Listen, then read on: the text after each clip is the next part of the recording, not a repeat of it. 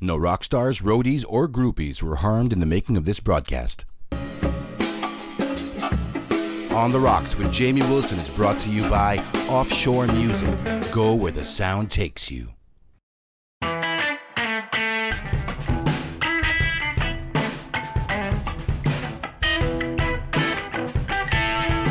Giving it to you straight and no chaser. This is On the Rocks with Jamie Wilson. On the Rocks with Jamie Wilson is brought to you by Offshore Music. Go where the sound takes you. Hey, what's up, man? Welcome to On the Rocks. I'm Jamie Wilson, and boy, it's a rainy Wednesday night. I hope you guys are staying safe out there and dry. And we've got a great show for you tonight because it's vinyl night. So we've got two guitar gods on the show tonight to talk about their extensive vinyl collection and their music and the stories behind it. But before that, we've got a few announcements from Offshore Music. Suspiria Pink's brand new album, Vices, is available on all streaming platforms now. So you better make sure you guys listen to this amazing album from these amazing young men. Also, we're releasing Sabado 1995, the Eraserheads 45 RPM vinyl. It's coming soon, and it features the Esquire recordings, and it also includes bonus remix versions by D-Maps and Lust Bass. Also, we'd like to thank our friends from the Misty Mountain Cafe and Buenos Dias Panaderia. Buenos Dias Panaderia has this new concoction, and I think it's my new favorite. It's the espresso buns. It's actually edged out the Milo buns as my favorite baked goods from them, and it's amazing. It brings me so much happiness. And of course, if you pair it with the premium coffees from the Misty Mountain Cafe, it's a perfect combination. We'd also like to thank our friends from Liquor.ph because the best rums are at Liquor.ph this July. The month of rum is still going on at Liquor.ph, and I am drinking this Clement tonight. Yeah, this dark rum is keeping me company tonight. Now, the month of rum is still going on at Liquor.ph with up to 45% off on bottles and bundles from Matusalem, Clement, Plantation, and more. So make sure to visit their website to get the best on these rums until the end of the month. Thank you so much, Liquor.ph. So, hey, man, we've got an exciting show because, from backstage pa lang and the chikahan and the kwentuhan, it's going to be a fun night because we've got two guitar gods. Our first guest coming up, I want to introduce him. He is the founder of the UP Jazz Ensemble, leader of the jazz group Johnny Allegra Affinity and the world music group Human Folk. He is an exceptional guitar player and performer. It's such a pleasure to watch this guy on stage each time. He's also an avid comic book collector and a vinyl collector. Please welcome to the show, Johnny Allegra. Hello, everybody. Hey, nice Johnny, how you doing, man? It's good. Rainy weather, but it's good. I know, sarap. I love the rain. It's such a mixed blessing. It makes me want to go out and wear a jacket just to be outside, but then at the same time, it's also nice to stay home. So it's so, it's just one of those nights. All right, yeah. I'm going to introduce our second guest. He is the endorser of Vox Amps Philippines. He's the lead axeman in both the jazz group Kiss the Bride and also for the longest-running blues band in the Philippines, the Blue Rats, and I've had the honor and the privilege of performing many gigs with this man. He's an insanely gifted and self-taught guitar player whose cool demeanor is a sharp contrast to his incendiary solos. He's also an avid collector of vinyl and fine scotches. Ladies and gentlemen, please welcome Joey Puyat. Hey, I like that part of an avid collector of fine scotches and vinyl. I better not say it too loud because my wife might hear and confiscate the real goods. So far, everything that you see here behind me, that's legal as far as she's concerned. Okay, and that other stuff, the stuff over there. Yeah, right? Look at those guitars and those shelves of vinyl. Man, yeah. Joey, I have fallen victim to your apple juice many a time during the gig. So, that's got to be somehow legal because you're sharing it with the band anyway. You're not drinking it all by yourself. Well, for those that are watching, I used to. Well, I normally bring a glass of libations on stage, and just tell the guys that it's apple juice. Okay, So during our gigs with Jamie, he would always wonder why during the third set, things would get really, really wild. As in, like, sometimes I'd forget where we were, okay? And he'd just turn around and give me the eye, si direct. And so, one time he goes, let me have some of that apple juice that you have. Baka yan yun. And my gosh, he turned red, no? It was pure single malt scotch. So ever since then, that's been our drink of choice. Well, I try to not drink too much of that fine scotch during the first and second set because I tend to forget also where we are by the third set. Yeah, that's okay as long as we still know each other by the time the night's over. That's fine. Which I'm not too sure that happens all the time, Yeah, it doesn't happen all the time. So, guys, I just want to say hello. Want to thank you for coming on to the show, and I just want to figure out, so how are you guys doing during the pandemic? Johnny, how's the pandemic been treating you? Well, it hasn't really stopped me. I'm still recording, except that I don't play live anymore. It's been like a long time already that I haven't played live, and I miss it. Yeah, I think that's the biggest thing. I've had the good fortune to have a few acoustic gigs with our friend Nino Mendoza in La Colina, and really, it's after a year of not playing live. I mean, we used to have gigs like, remember, Joey, every twice a month, 3 times a month, 3 sets per gig, and the good old days. Yeah, I mean, the good old days. But then, when you come back during the pandemic, it's kind of weird because, in the back of my head, I can't really cut loose on stage because I'm worried about, people getting too close, people not wearing a mask, people, you know what I mean? It's just in the back of my head constantly. Until, of course, I have more apple juice and then I forget all about it. That's what happens. How about you, Joey? How has the pandemic been treating you? It was kind of challenging at the start because the first couple of months was just a total freak. Everything was thrown out of kilter.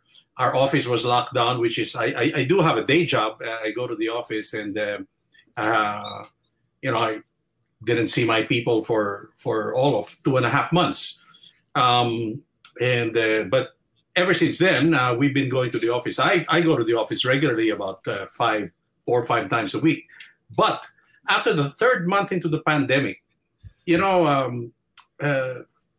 usually you're twiddling your thumbs and not used to staying home all the time, right? Yeah. And with me, I'm always used to, the daytime I'm in the office, and at nighttime, as you said, we usually have 2, 3. Sometimes there were times, man, that the Blue Rats had about 5, 6 gigs every month. And so, biglang walang gig. So I'm here, I'm at home, and this is I kind of settled on a routine wherein I have dinner. Okay, I'm just cutting short. Okay, spend the whole day and in front of my computer and doing Zoom meetings with my staff. But after having dinner with my wife, I retired to this room here, and it's given me the opportunity to play so much music, man. I haven't listened to this much music, and I listen to a lot of music. I haven't listened to this much music on vinyl. The past year, I probably listened to maybe 15 years worth of listening. Okay, wow. Because I'd spend between 5, 6 hours every night. Okay. And I must confess, you're seeing part of my collection is modest compared to some guys who are really over the top. But probably in this room, I probably have about 3,000 LPs, and I'm ashamed to admit, but I know that there are a lot of obsessive dudes out there who collect as well, like Butch Saulo. Okay? I always pray that before I go to Disc Union, which is a recent discovery of mine through him, the past 3 years, that I always pray that I go to Disc Union at least 24 hours before he goes. Because once he goes, ubus lahat, man. But anyway, I was saying, that stash up there, that's about 500 records. And through my successive trips, I had amassed all these LPs, these vinyls that I hadn't listened to, but because I was going abroad so much before the pandemic, yeah, I was able to buy a lot of them in Tokyo. It's so reasonably priced and the quality so good. I'm proud to say, out of those 500, I'm down to maybe about 50. I've listened to about 450 of them. Wow, nice. And then I've listened to a lot of what's under also, again, as well. So anyway, that's a lot of listening for me anyway. So Johnny, you wanna pan your camera and show us the boxes of your LP, because Joey's making yabang already his shelves. Okay, all right. I don't know. Those boxes. I don't know if you can see them well enough. Yeah, I have around maybe 3,500 records in all of these boxes. All of those. See those. Each box can probably have like around 50 discs. Yeah. And I don't know. I have 2, 4, 6, 12, 18, 24, 32, 40, 46, 50. Around 65 boxes. 65 boxes. 65 boxes. That's insane. Around 50 discs. Now, Johnny, you look like you're very organized. Johnny, you look like you're very organized. Is there a catalog system that you follow with your boxes? Not listed. I know what I have, and they're sorted. They're sorted in the respective boxes. Like if I have a Beatles box, I have a George Harrison box. I have a John Lennon box. I have a McCartney box. I have several Beatles boxes, and these are catalog. These are like Capitol pressings. These are UK pressings. These are Japanese pressings, so on and so forth. And I try to be as complete as possible. And not one copy is less than excellent condition. Wow! If that's as amazing. Much as I see a hairline, goodbye. Well, if there's any hairline, I'm here. I'm not that meticulous. I'm not that meticulous. I can spare you care for stuff like this? Yeah, man. That's Zap. That's Coda. Hell yeah. I don't have that yet. Let me see. This is like, I have multiple copies. I have multiple pressings. Like this is I don't know if you see this. How do I put it in front of your face? There we go. The Who. Live at Leeds. Yeah. Sorry, Live at Leeds. This is my throwaway. I have 3 different pressings. I have an original UK and never mind. I have multiple copies, so yeah. And we have a few comments. My problem we have a few comments. We have a few comments from the viewers now. Robert Tuazon says, "Hello, Joey and Johnny." Hey, Robert. Hi, Rob. And then we have Robert Key saying, "Sir Johnny, I'm just here for your copies you want to dispose of." Yeah. Oh, no problem. Let's talk tomorrow. What about you, Joey? Do you have any organizational, plan for your shelves? Yeah, well, where you start? I have to credit Johnny for that, because my story is this, which I started buying vinyls when I was in late high school, and got heavy into it after college, because I had a good fortune of working in Hong Kong. Wow. I worked in an office in Causeway Bay, actually, and fortunately, outside of the office, because what's a single guy to do in Hong Kong? I'm in my 20s, and most of the staff there are local Chinese. So during those days, there was not much to go to, except if you went to a hotel or a bar where there were a lot of Caucasians. So, but the good thing about our office was this: it was in a dump on Hennessy Road, okay, in a girly bar strip. But there were 3 record bars, okay, right beside the office. So right break time ng lunch, break time ng after office, we would go out and have the obligatory beers, etc., and get wasted.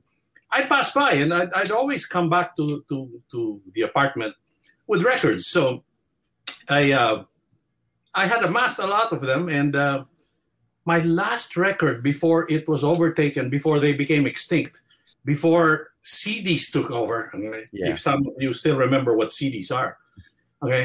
In '86 was the 85 was the last record I bought.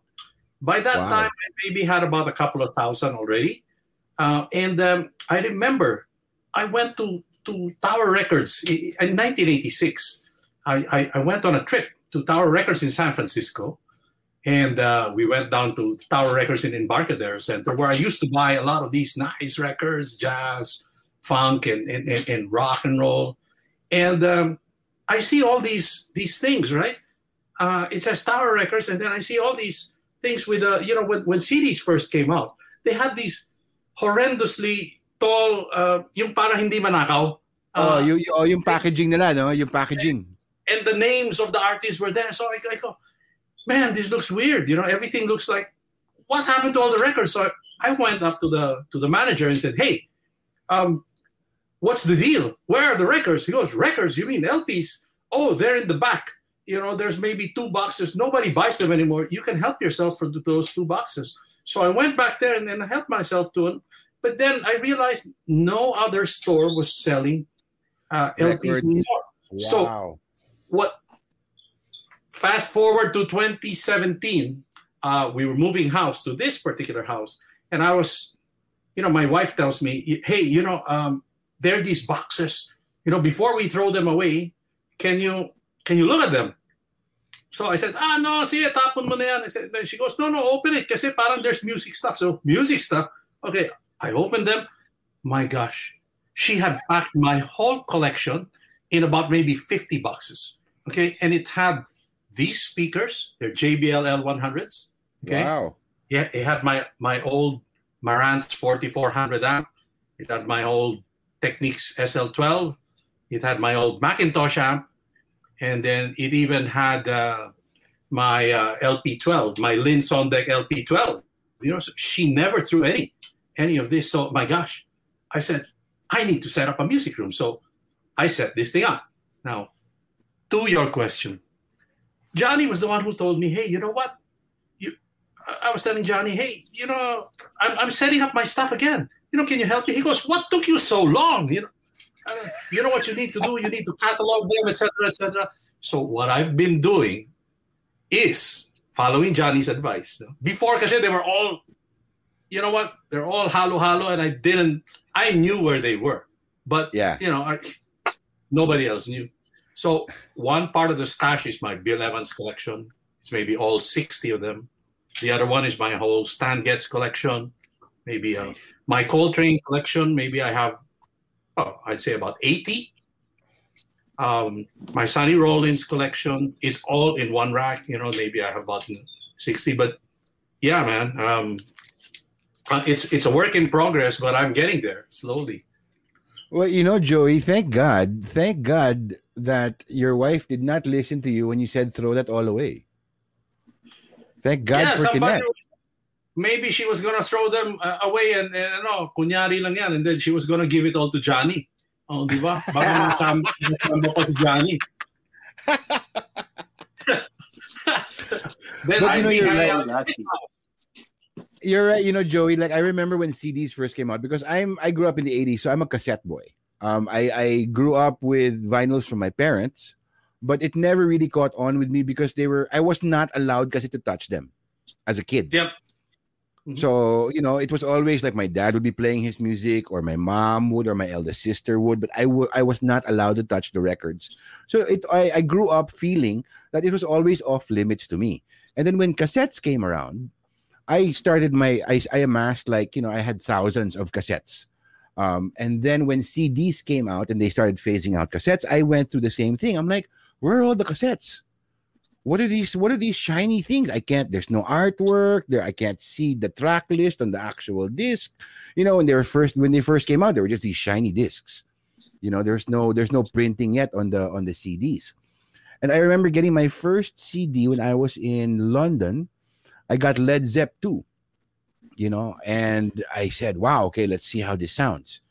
And my sister, who was living in London back then, she was doing Miss Saigon, had a CD player. So I'm like, oh, let's see how this sounds, And immediately I saw the difference between the cassette. I mean, I wasn't an audiophile by any measure back then, but I heard the difference between the cassette pa lang, which I didn't know. Eventually I learned analog versus digital. You know, and I learned also the terms when I became a sound engineer. Finally, the CDs were so compressed that I realized that I couldn't listen to them for very long, or else my ears started hurting when I'd be listening to all these CDs. So I went back to my cassettes, and then eventually, when they phased out the cassettes, I had no choice but to try to duplicate my collection with CDs. I'm a very recent vinyl collector, an LP collector. We're trying to amass a collection of the quintessential rock albums before we move on to other genres. But I can just imagine what your collections, together with Johnny, I would have to probably live in your houses for like weeks to listen to your albums. You're welcome to come. You're welcome to come. Johnny, when did you first start collecting? Because we heard Joey's story of, Girly Bard and Record Bard and Girly Bard and Record Bar in Hong Kong. Sorry, that's what I retained from your cuento. Johnny, when did you start collecting? I always liked records, and I'm a collector at heart. Even when I was small, I used to collect 45 RPM records, singles. So that was my passion. Like I would go to Quiapo, in Raon, and I would buy, because that's all I could afford, with my allowance. I would buy small records, 45 RPM, 7-inch records. And I collected songs. I did not collect albums. I collected songs. Yeah. So, kasi 45s lang eh. Kasi 45s lang. 45s. The ones I like. But even back then, my buying preferences, my listening preferences were always underground. I always liked the underground music that was happening, the counterculture music that was happening. Give us a few examples. Give us a few examples. What do you mean by underground? Cream, like Badge. I would get that song because I liked it. I liked the sound of the guitar. Stuff like that. And even earlier, like the Hollies. Bus Stop.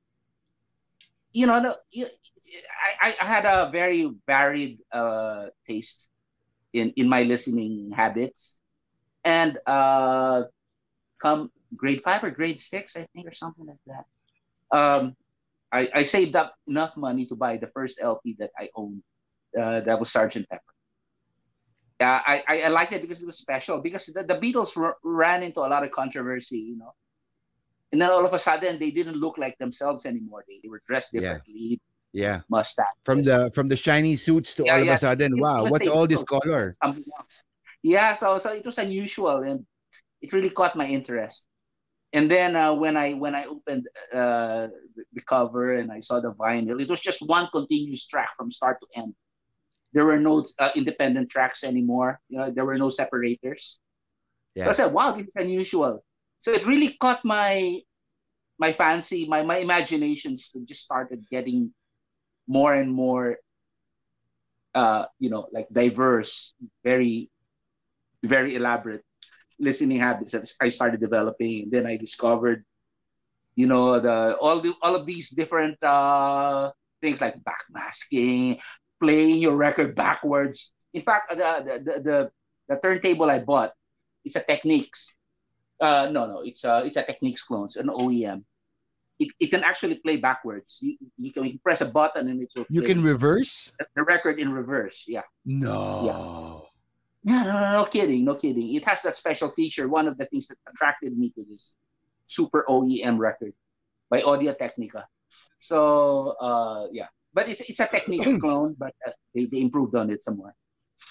Man, I can just imagine the fun you'd have playing records backwards, because when backmasking first came out, I mean, that's, my parents were like, rock and roll's the devil's music. Although my dad loved Elvis Presley, but dead. Yes, Paul is Dead, and then the Stairway to Heaven, if you backmask it. It sings about the devil, and then all the Ozzy Osbourne albums were always accused of, you can backmask it and all that. But that's something I must say I've never tried to do. So I'm gonna have to come and visit you, so we can play some records backwards. Yeah. Okay, so you guys are are excellent musicians. I've had the privilege of either being on stage with you or watching a lot of your shows. Um, Now, how can you say that your interest in your music and your vinyl collection? Because I mean, we think of music as our friends, right? Our albums, the physical albums that we have, are our friends. But can you say that these albums also influenced the music that you eventually played or started playing when you formed bands? Joey, let's go to you. Oh, ayan. Oh, he left. He's trying to connect. Oh, Johnny, let's start with you. Did these albums Okay. influence your music? Oh yeah, definitely, definitely. The moment I started collecting albums instead of 7-inch singles, it changed my whole paradigm, because it was a complete experience. It wasn't just the sound, but it also the visual appeal of the cover. And while it's playing, you stare at the cover, and there's so many gimmicks that goes into the packaging, and it's a complete experience. And so it was the time for that particular trend. It was the psychedelic era, Yeah. and psychedelic in the most literal sense. So, uh, And we you all know, know what you uh, mean by that. We all know yeah, what you yeah, mean. we were enhancing our nervous systems, and Yes. it made the music sound better. And yeah, and all of those are engraved in my consciousness. Well, I knew when to say when, and I knew when to say no more. So I had a very balanced approach to my family entertainment. So yeah, but the enjoyment had not left me. In fact, there was a time.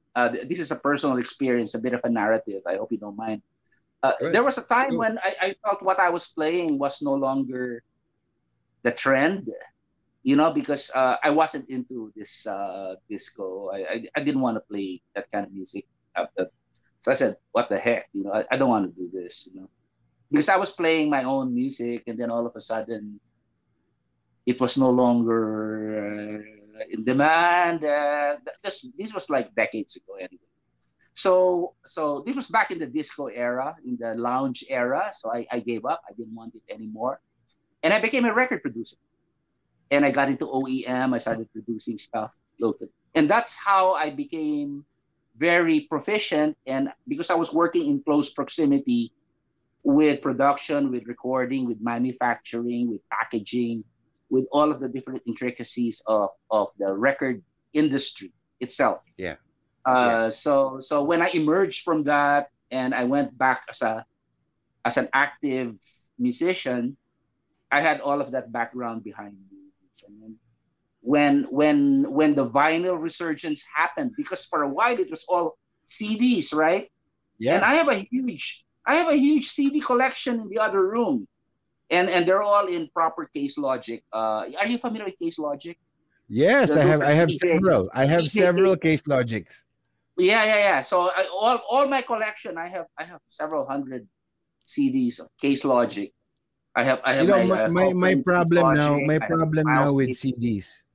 My Mm. problem now with CDs is that I have a lot of case logics. I have a lot, they're all categorized and everything, but I don't have a single working CD player at home. I have a few. Yeah, Now I have a turntable and Spotify. hmm So that's good. my No, CDs are just if, my if CDs are if just worst comes gathering dust. if worst comes to worst, you can use your DVD player as your CD player. Well, that doesn't work either because now we have Netflix. So it's funny when this Yeah. new technology takes over, and you tend to you subscribe to this new technology. You tend to forget. At least in my case, I tend to forget the old technology to the point where, like, wow, like my laptop right now has a CD drive, but it doesn't work anymore because I haven't cleaned it in years. Okay. Because now I'm busy playing either Spotify or LPs. So Yeah. it's funny how the technology, when it overtakes one format or another. I remember when mini discs were a format. When mini discs first came out, and they releasing albums on mini discs. I'm like, what the hell is this? It looks like a small floppy disk. And that didn't last. That didn't last very long. But I have a. It's funny enough. I have a working mini disc player, but I don't have a working CD player. Yeah, there's this fellow in YouTube. I follow his channel very steadily, and he has a very, very big problem. He's probably got one of the best record collections ever. I mean, Wow. he's a real authority, and I listen to him all the time because he always has something new. And when he talks about his records, old and new, he speaks with a lot of authority. He really knows his stuff.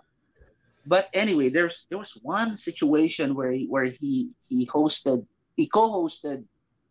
his show with his son, and his son was actually very truthful, and he said, "Dad, I'm not interested in your records."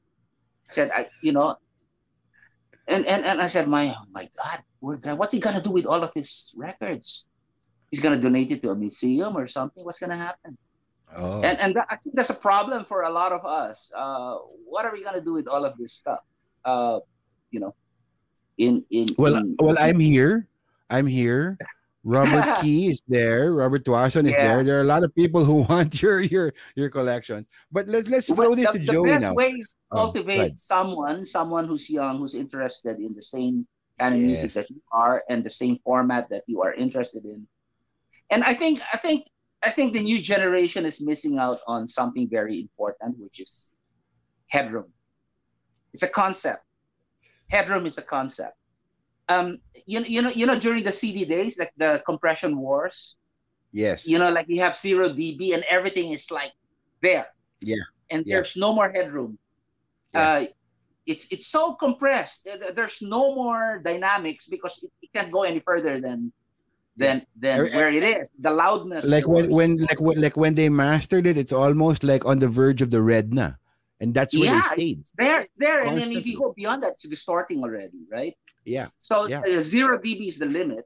It's something you can push it a little bit more, but it, it, it's crazy. And then now in fact, Apple came out several years ago, or 5 years ago, with a standard called the MFIT, Mm-hmm. mastered for iTunes, because people were starting to complain that whatever it was that they downloaded from iTunes, it sounded distorted. And so Yeah. now Apple would impose some kind of a standard that it has to be mastered by a certified Yeah. MFIT audio engineer to master it for them before they're able to upload it. I don't know if Spotify imposes the same kind of standard, but that's what's happening because of the loudness wars, and I'm afraid even right now people are losing track of what fidelity is all about because they don't know Mm. what headroom is all about. So Yeah. everything is there. So the beautiful thing about analog listening is that you can actually hear the fluctuation of the dynamics of the music, from loud to soft, from big to small, all of those Yes. little things. You listen to Led Zeppelin, you can actually hear the guitar going like this. Yep. Yeah, that's Different. true. It all goes everywhere like that. You can actually hear the whole sound stage going on around you, and it's amazing. And you can't do that with the stuff that's happening digitally. And I don't know. How do you bridge the gap between the old and the new? That's a big question. Well, I think like going from the old to the new to back to the old. I personally had to realize that when I finally got the Discman and I was listening to the CDs, and the compression and the loudness wars were going on. I realized because I would be on my Walkman listening to cassettes all day long when I was much younger. All day long. And I would be perfectly fine with either popping in a new album or just playing the shit out of this one album that I love, which we always do. Or minsan, if you like a song, or rewind, play. And I could listen to it all day. When I got a Discman and these compression wars were happening, I realized that my ears started hurting after a few hours. Like, Yeah. maybe on the second repeat of the album, sumasakit na yung tenga ko because of all that compression and all that information, being crammed into my ears. Now, Headroom is a beautiful concept because I you call it Headroom, but I feel like when I listen to an LP on vinyl that is recorded and released for the purpose of vinyl, like the old albums, right? I can hear the room that they recorded in. It's not in a digital space. It's the room that they actually recorded it in. And like you said, in the Led Zepp albums, you can hear the guitar on the Jimi Hendrix albums. You can feel him going closer and further from the mic, which adds more dynamics and gives it room to breathe, in my opinion. But before we go on to the intricacies between like analog and digital, I want to ask Joey, because he disappeared for a while. Joey, were the albums you were listening to as a young man, did they influence your choice of music that you wanted to play as a guitar player? Okay. Most of the most memorable albums that I'm going to pull out. In fact, is it time? Can I begin to pull out my top 10 right now? Yeah, let's do it. Let's go to the top 10, pare. Yeah, one of the very first albums, like you, I wasn't allowed to touch the record player of my dad, okay, when I was a kid. And so I had to wait for him to leave the house. When he left the house, of course, he had all these vinyls there. Yeah. And I saw this album, which was something by Tony Bennett. Okay, I remember the album. And it had a song called Candy Kisses. My dad would play that over and over and over again. And my mom, when my dad would leave, she'd play it over and over again.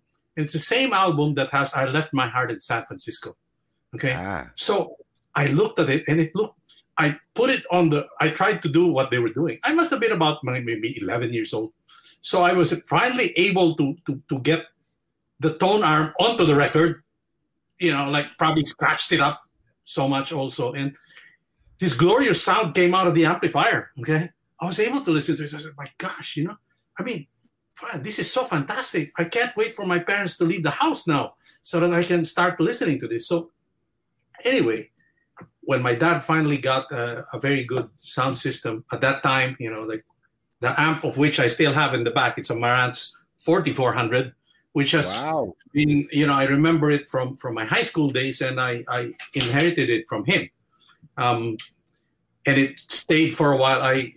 Johnny knows this. I had a 4, 8, and 16 track analog tape recording studio. But that's another story. Maybe we'll have to do another 5-hour interview for that.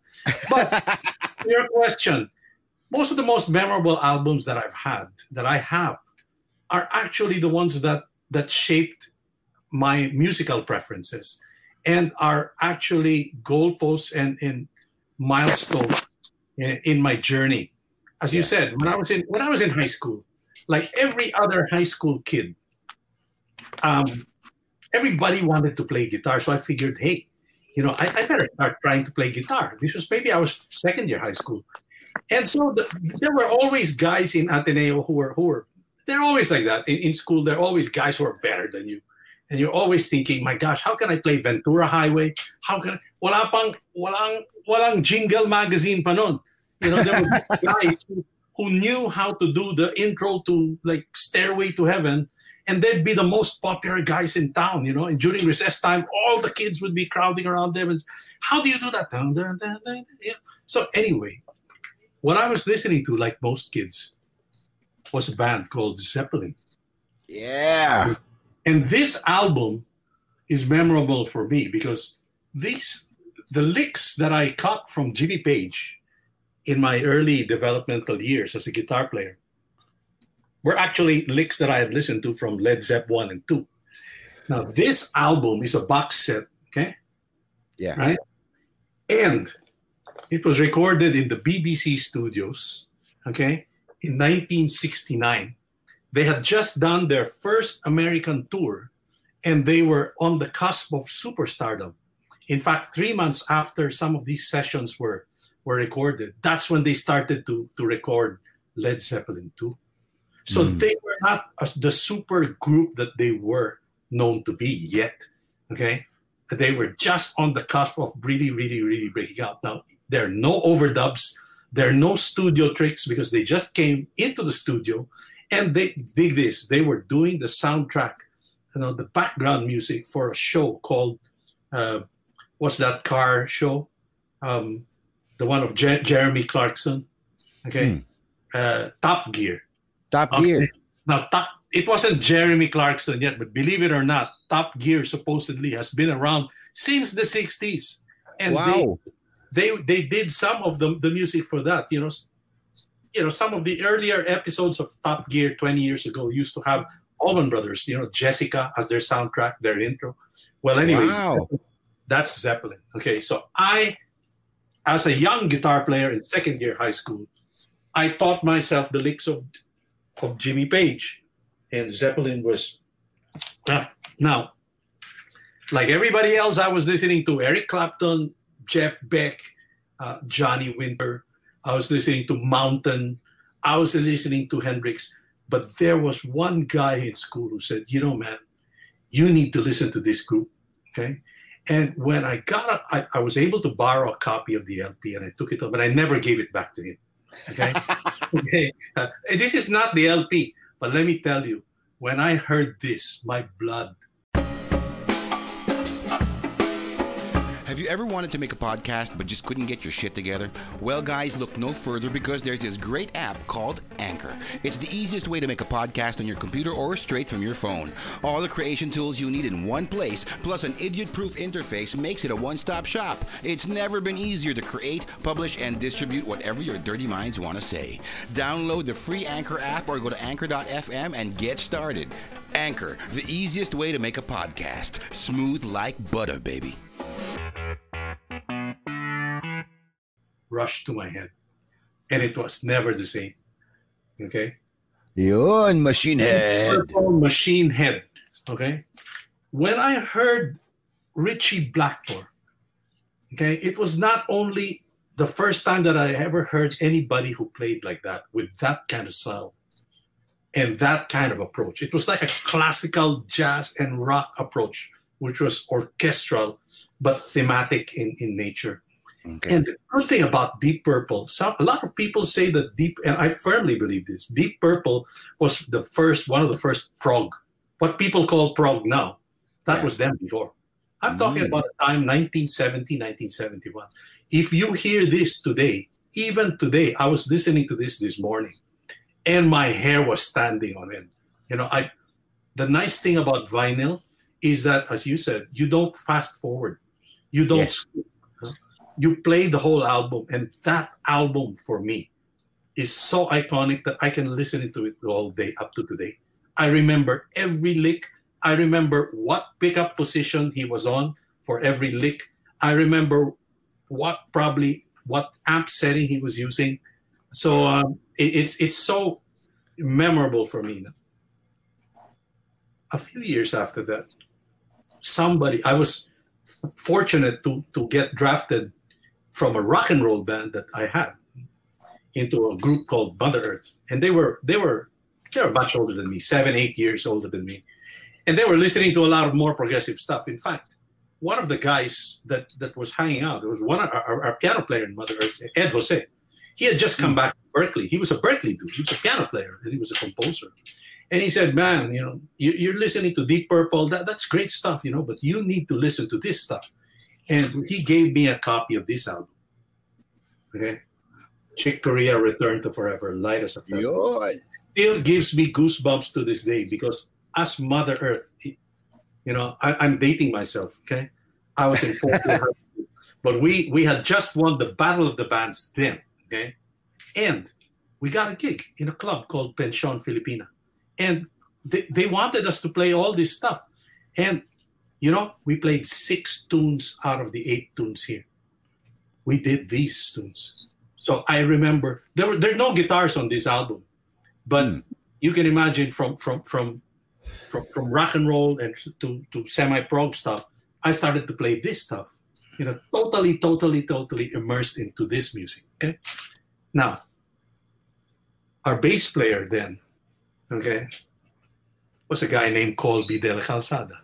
Yes, Colby. Our percussionist was Yuli Avante. And after Ed Jose left, we had a very young guy who was 16. Okay. Some people might know him. He's kind of famous. His name is Louis Ocampo. He was our keyboard player. Okay. But I'm telling you, he's a really, really heavy cat. And he was the one who gave me this album. John Scofield. He says, man, if you like Chick Corea, this John Scofield live in Berlin, you listen to this stuff.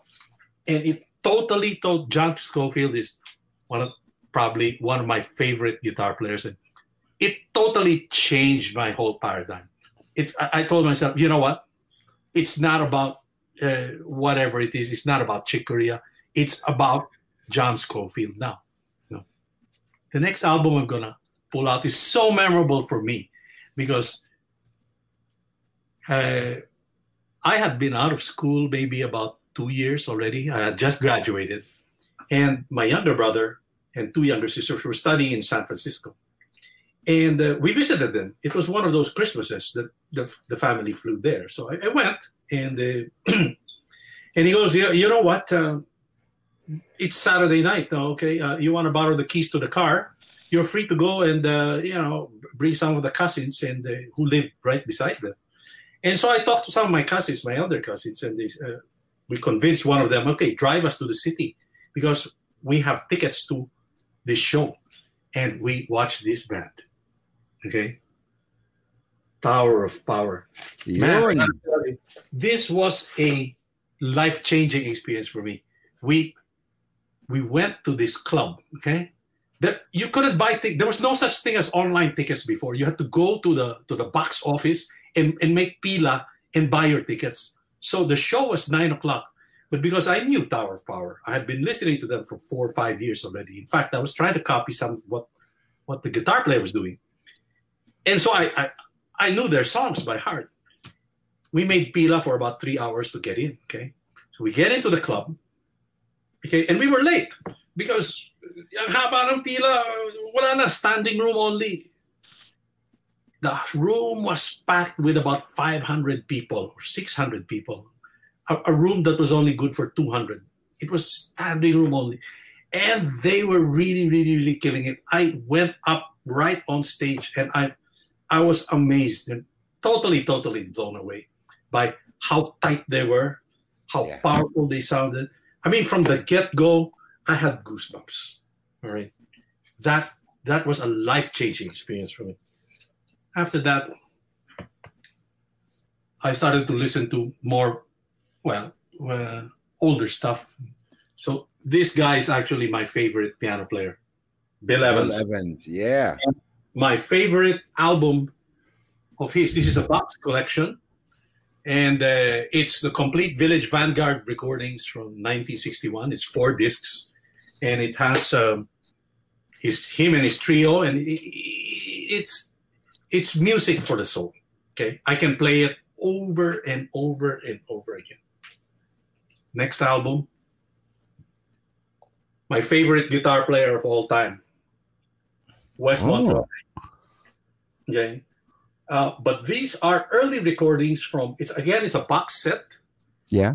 From 1949 to 1958. Okay, Wes Montgomery had the gift of making complex songs and even pop songs make them sound interesting. He made the most complex chord changes sound simple and pleasing to the ear. Some musicians have the gift of playing intricate stuff. Well, Wes had the gift of playing intricate music, but making it simple for listeners to latch on to. I always like that. When he plays, he's like Bill Evans. You know, he doesn't hit your intellect. He hits you with the gut. Yeah. Okay? Now, one of my favorite sax players is tenor sax player named Dexter Gordon. This album, Our Man in Paris, with the great Bud Powell on piano. Fantastic. Dexter Gordon, you listen to him, he's always several milliseconds behind the beat, and it makes it so malagkit and so funky and so soulful. Maybe that's why I like Scofield also. he plays behind the beat. Okay? Interesting. You notice a lot of my favorites are not guitar players, they're piano players. I don't know why, but McCoy Tyner, piano player of a guy named John Coltrane, the John Coltrane Quartet. But this is his solo album, and he plays with Lee Morgan, my favorite trumpet player, aside from Miles Davis. But a lot of people know McCoy Tyner as somebody who plays with a powerful, frenetic style. But if you listen to this, you can almost hear a pin drop. Wow. Like Johnny was talking about dynamics. This is so evocative and soulful. This one, I can't say enough good things about this thing. I wish I had discovered this thing. I think this was recorded in 1961. So I would have been, an embryo yet at that time. So wala pa. We're getting to the end of it, so a little patience. No, I'm taking notes, man. I'm taking notes. I'm reviewing the show afterwards, and I'm gonna look up all these artists, and that's what I love about doing the show. I get all these recommendations because if you guys listen to it, and I love what you guys play, then I should be listening to it. This is something that my favorite trumpet player of all time. Okay, Miles Davis. It's an album called "Someday My Prince Will Come," and it's got my favorite players here. It's got John Coltrane, it's got Hank Mobley, it's got Wynton Kelly, Paul Chambers, Jimmy Cobb. But he does all these nice tunes this is a Broadway musical, right, Johnny? Someday My Prince Will Come. Yes, yeah. That's a musical. Someday My Prince Will Come, Old Folks, I Thought About You, Theo. Beautiful, beautiful, beautiful. A lot of people know Miles for what he did in terms of changing music by melding different styles and making it fusion. But the Miles that really hits me in the gut is the Miles. Yeah. Someday My Prince Will Come was from Snow White. Yes. Actually, that album was a political statement because remember the reference to Snow White, and he has a black woman, a beautiful black woman on the cover. So the parody there and the sarcasm. So it's a political copy of that, yeah. And this was in the 60s. And this was in the 60s. He was making a political statement. The civil rights movement was just starting. Yeah. Or basically in full swing. He was doing it in a very subtle way, and Miles was a very smart fellow. He's very intelligent, very wise man. Anyway, I'm going on to my last album. This is last but not least, and this is probably one of my. All of those are my favorites, but this one, Blue Train by John Coltrane. Yeah. Okay, it's got Lee Morgan on trumpet, Curtis Fuller on trombone, John Coltrane, of course, on tenor sax, the great Kenny Drew on piano, and Philly Joe Jones. This is a special album. It's green vinyl, limited edition. I haven't even opened it, but I have 7 different copies from 7 different pressings of this thing, and I've worn out all 6. So this one is staying in its jacket. Now, what do I like about this thing? A lot of folks like the frenetic and the fusion Coltrane, but the Coltrane I like is this Coltrane. Okay. The tunes that he did here, Blue Train, is a great soulful blues. Moment's Notice. I used to play this song. In fact, I learned the solo of McCoy Tyner on this, of Kenny Drew on this thing. I actually transcribed it on guitar, and I can't say I can play it properly, but that's how much I love this tune. And even Lazy Bird, for example, is another tune that he did on this thing, and. I spent hours and hours and hours trying to copy this until I got an album of Pat Martino, who did it. Pat Martino, the great jazz guitar player, who I had the great fortune of seeing in New York about 5 years ago. Before he's sick now, so he can't perform anymore. But I heard him play all these tunes, Lazy Bird, and fantastic. So that's my I could have pulled out a lot more albums that were more obscure than these, but these are close to my heart because if I was going to be marooned on a desert island, I would not take one album. I'd take all these, and I still have one more, but I'll wait for you to ask that question. I think that's fantastic, Joey, because I mean we've gone from Led Zepp and Deep Purple, Machine Head to John Coltrane.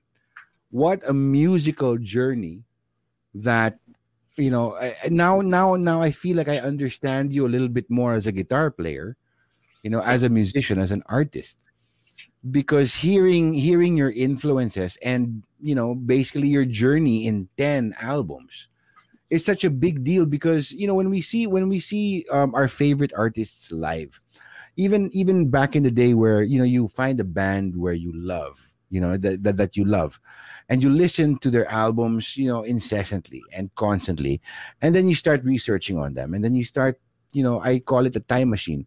You start listening to the stuff they listen to, and then you fall in love with that, and then you listen to the stuff that these guys listen to, and then you go back, you keep on going back in time just to figure out how your favorite artist had arrived here. And on that journey, it expands exponentially because you're listening to, if the Doors listen to this artist and I'm listening to this artist, what did the guys listen to? So all of a sudden you've got all these influences, but the seed of one key artist. And I love the fact that you started with Led Zeppelin. Now, before we go to Johnny's top 10, I want to show you guys 3 albums which I absolutely love. And I am of a different orientation because I'm a singer. So I'm a vocalist. So for me, the guitar riffs, I absolutely love Led Zepp, but they're not the ones that got me into rock and roll simply because I could not sing them. I could not sing any Led Zepp tunes because that's Robert Plant. That's way too high. I would have to have way too much scotch to even attempt to sing that high. And what got me into rock and roll was the Doors.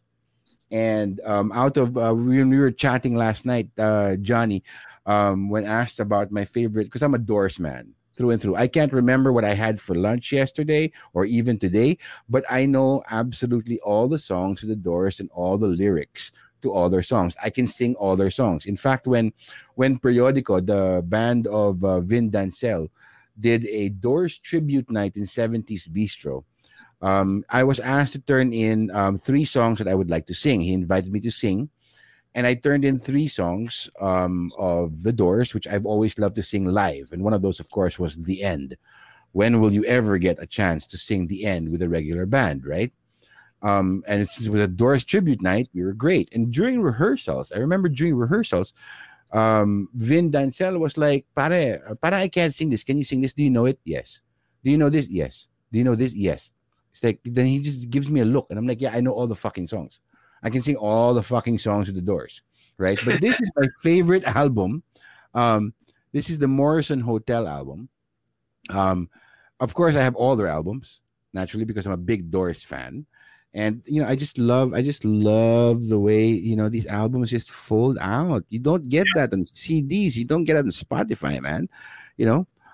But this particular album really hooked me because of the song Roadhouse Blues, which when I had these guys on cassette, that's the song I said, that's the song I can sing.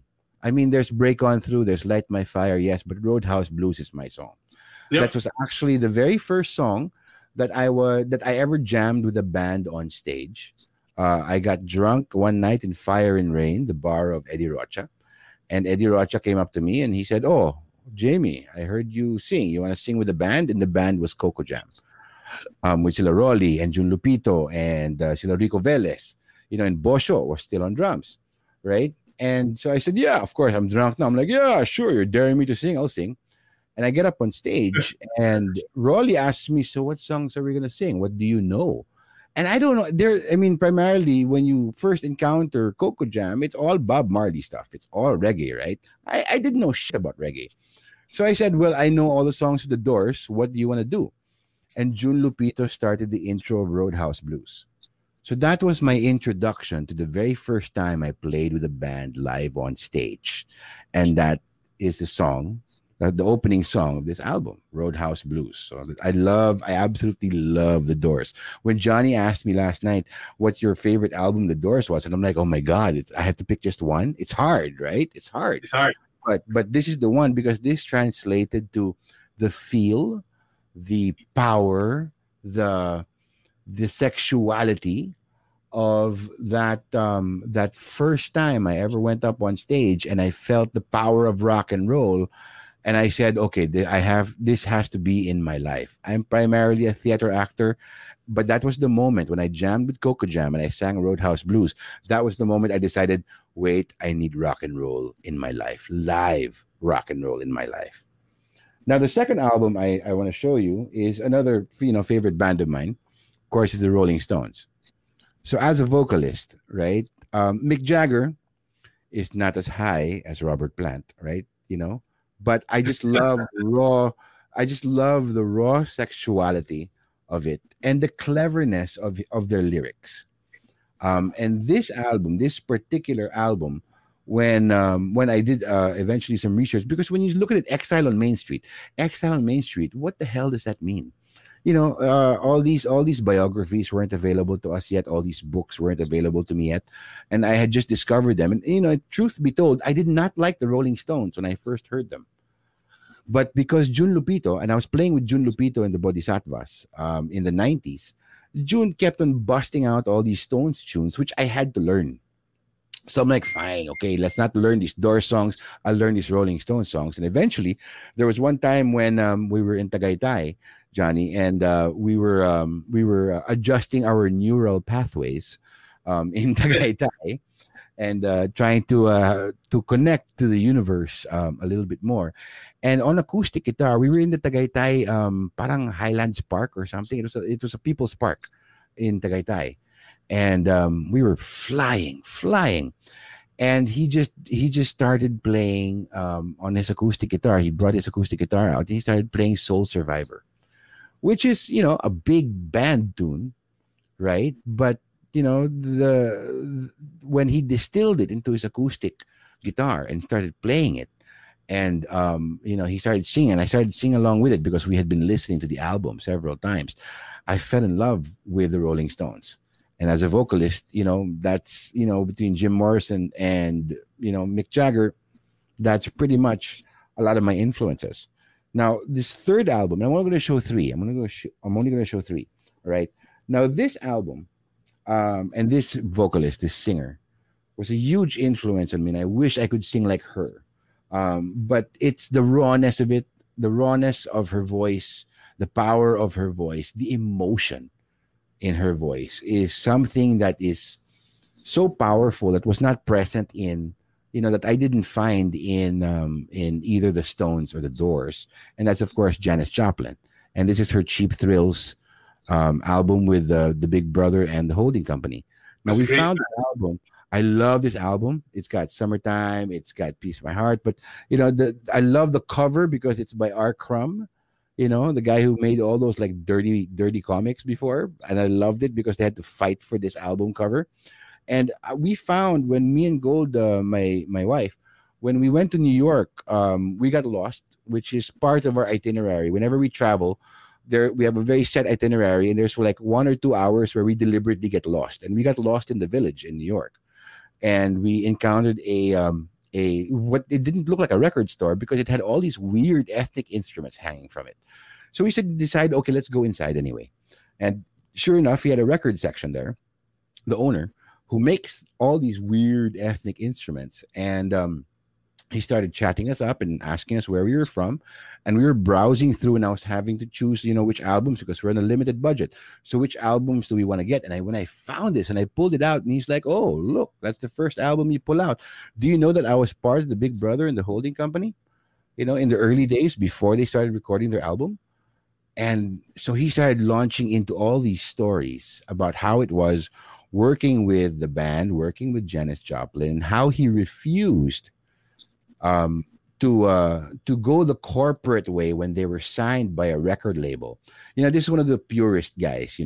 He said, no, I don't want to go that way. So he actually backed out of the band to make all these ethnic instruments, put up a record store, and become the repository. When I asked about him, he was the repository of all these strange stories from this era. And I said, well, I got to get this album because now I have a good story that comes along with it. And he said, you know what, for you, I'm gonna give you $5 off, which is even better because he knocked off $5 off the price. And it's in great condition. It's a great album. But as a singer, I can't, of course, you hardly ever encounter anybody who can sing like her. But the raw emotion that Janis Joplin, who's on the back cover, right?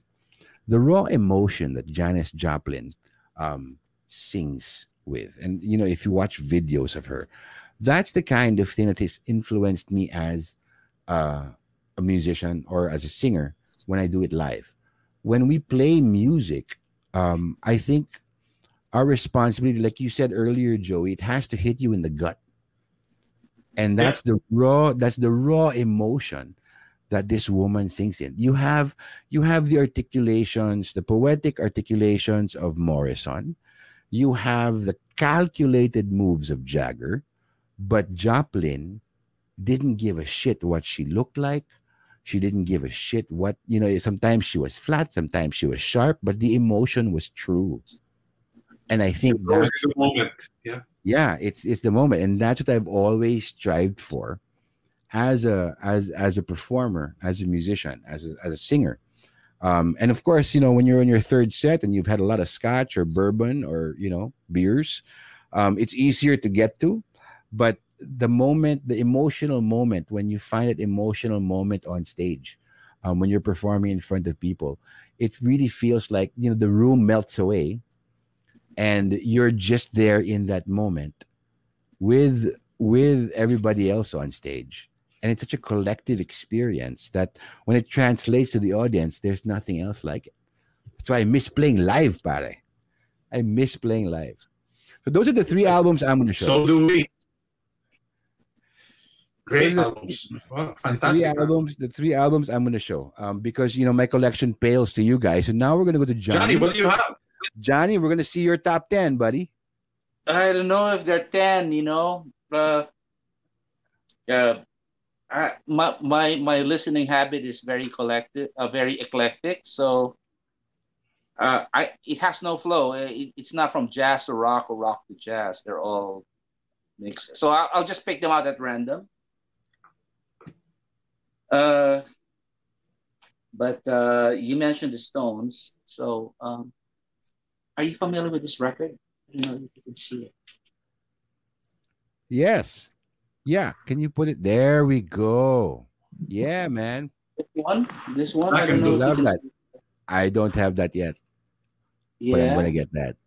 This is the first record with Ron Wood in it. Yes. Yeah. I have a complete set of all the records they made from start to here.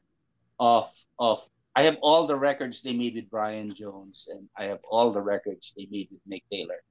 I have everything. But Mick Taylor quit, and they were holding auditions, and there are several guitar players here, but this is where they decided that they wanted Ron Wood. Now, yeah, Mick Taylor couldn't handle being part of the Rolling Stones. No. He couldn't handle the lifestyle anymore. Anyway, I wish I could focus this a little bit more. What am I gonna do? This one here. Now we can see it. Yeah, we can see it. Can you see it? Yeah, we can see it. Okay. Anyway, there's a story to this record because with your hand. Yeah. There's a story to this record because of the design. It's a fold out. Yeah. It's a gatefold. See, like that. See, it's a panorama of the band. See, and that's let me see if I can show it to you properly. That's so rare that Jagger allowed his face to be just half. That's what I'm driving at. You see, because if you open it, Yon, gitna siya. gitna siya. Do you see it? Let me see. Yeah. I can see that. I can see it when you fold it out. You see there. Paano ba to? I'm having a hard time focusing it, but it's okay. We can see it if you put it in front of your face. There we go. Yeah, you can see it. Yeah. It folds right that. See, his face is. I don't know. I'm such an idiot when it comes to these things. There you go. Well, anyway, there. I'm showing it properly, I think. Anyway, his face is half. Do you see it? Yes. There. His eye is right on the spine. Yeah. His eye is right on the spine. See there? So there you go.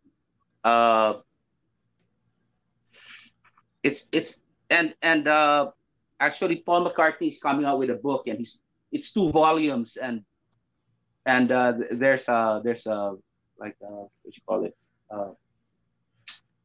There's a slider. There's a word for it. 2 books together like that, and one half of the face is here, and the other half of the face is here. And when you put them together, you see the face. You see the complete face, right? So it's a rock and roll concept. So anyway, back in the day, I produced a Pinoy rock album called The Best of Pinoy Rock. Yes. And it's a double album. So I packaged it similar to Black and Blue, which is that Rolling Stones record. And I put one of the guys in the middle. Same concept. I imitated it. I'm not gonna show the face of the guy whose face I divided between front and back. But I got a lot of hell for it. Because he said that I desecrated his face by splitting his face. I said, man, that's rock and roll. Dude, Mick Jagger did it. Mick Jagger did it. Yeah. Okay, so anyway. Johnny, I need a copy of that record, man. I need a copy. Hey, Johnny, I think this is probably the rarest. This is probably the rarest Pinoy rock album. I know, dude. I had it on cassette, pare. I had it on cassette. I've never been able to find it. This is a double album. This is a gatefold. Oh, my volume 1. That album. I think you played on that album, Joey? Yeah. In some, didn't you put some of Pop's Daddy Bus there? Yeah, you play in one track with Pop's Daddy Bus. Yep. Govinda. Yeah. Now I need that album even more. Yeah, it's got like Wally, Pepe with his own Summer Wind. I was the one who released Summer Wind, and Dr. Quack. I did not know that. I was the one who released it. I don't really get much credit for it, but I was the one responsible for releasing it. Maria Cafra. It's Resley's birthday today, by the way. That's right. I released Cool Ka Lang Pares here, Kapalaran, Pangako.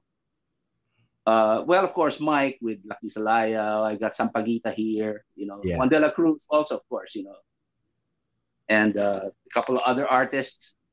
But the guy, Johnny, that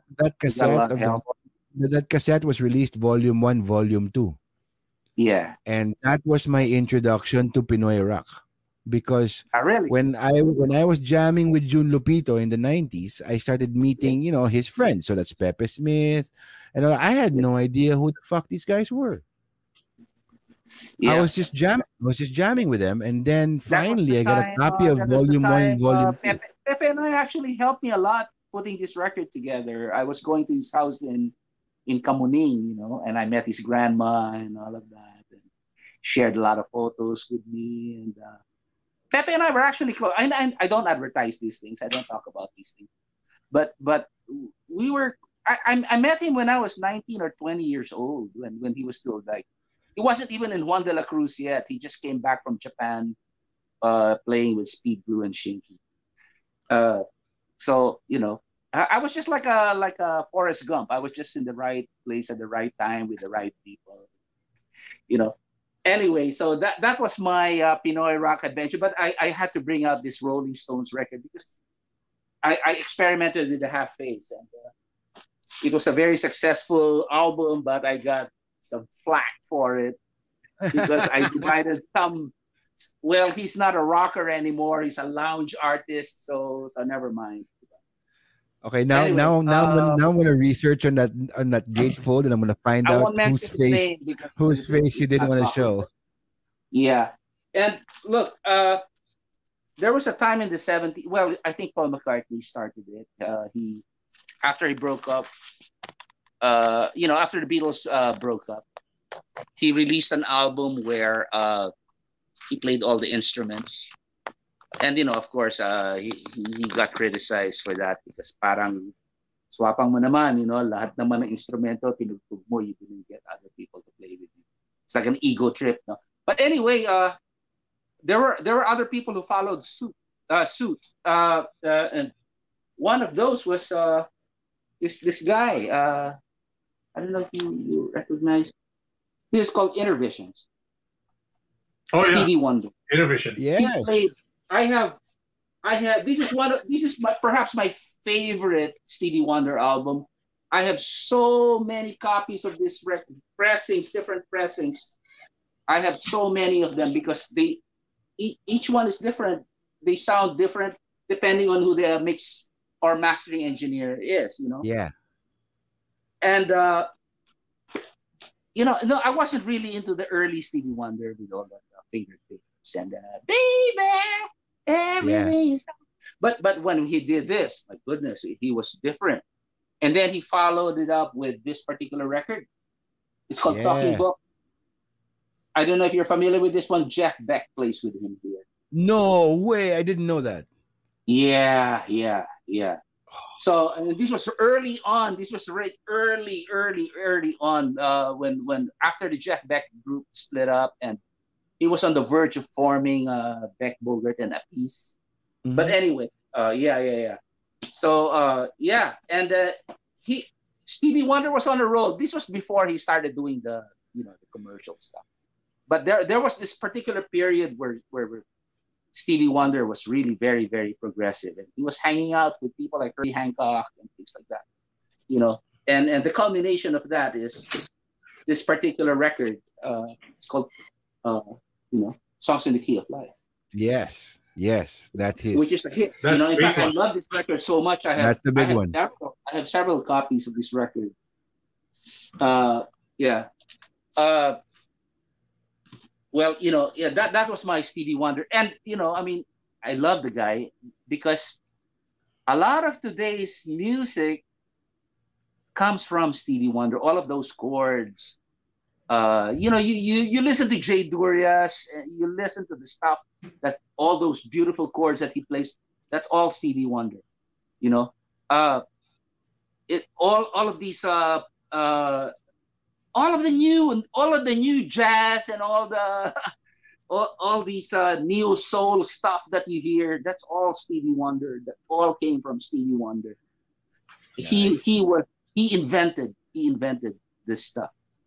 So anyway, yeah, okay. So that's it for Stevie Wonder. Joey was talking about a lot of jazz, and for me, this particular record changed the face of jazz. It's called Giant Steps. I have two copies. One is mono and one is stereo. And that's Coltrane. Yeah. This one's called Giant Steps. Initially when I started listening to Coltrane, I was enchanted by A Love Supreme. Supreme, a love supreme, yeah. spring, you know, very modal kind. Then he takes off. You know, this one is more like frenetic. It's very intellectual. It's not so much feeling. It's very intellectual. But the inventions that he created with this particular album resonates until today. There will be no Michael Brecker. There will be no Dewey Redman. There will be no, you know, hundreds of saxophonists. Oh, what they do with their instruments from this particular album. It's very interesting because when Coltrane recorded this record, they used two tape recorders simultaneously. So one was recording him live stereo, and one was recording him live mono. And it's different because if it's mono, you really hear him at the center. Yeah. And the instruments are on the side, left and right. But if you hear him on stereo, he's panned to one side, and you can hear the other instruments more. So it depends what you want to listen to. So I decided I wanted to get both. Yeah, you go to Amazon, you can't find these variants anymore. You'll probably have to wait for the next one. And then since I mentioned John Coltrane, maybe I should mention Miles Davis. These two albums are the same with two different covers. Okay. They came out simultaneously. I have no idea why they came out with two variant covers. This is called a tribute to Jack Johnson. This is Jack Johnson, Miles. And this particular pose of Miles is very, very iconic. Yeah. Eventually became his what you call it? His emblem, you know. Yeah. It became his trademark. And this is the other one. I think this is the soundtrack version, and this is the album version. Exactly the same record with John McLaughlin, Herbie Hancock. You know, fantastic.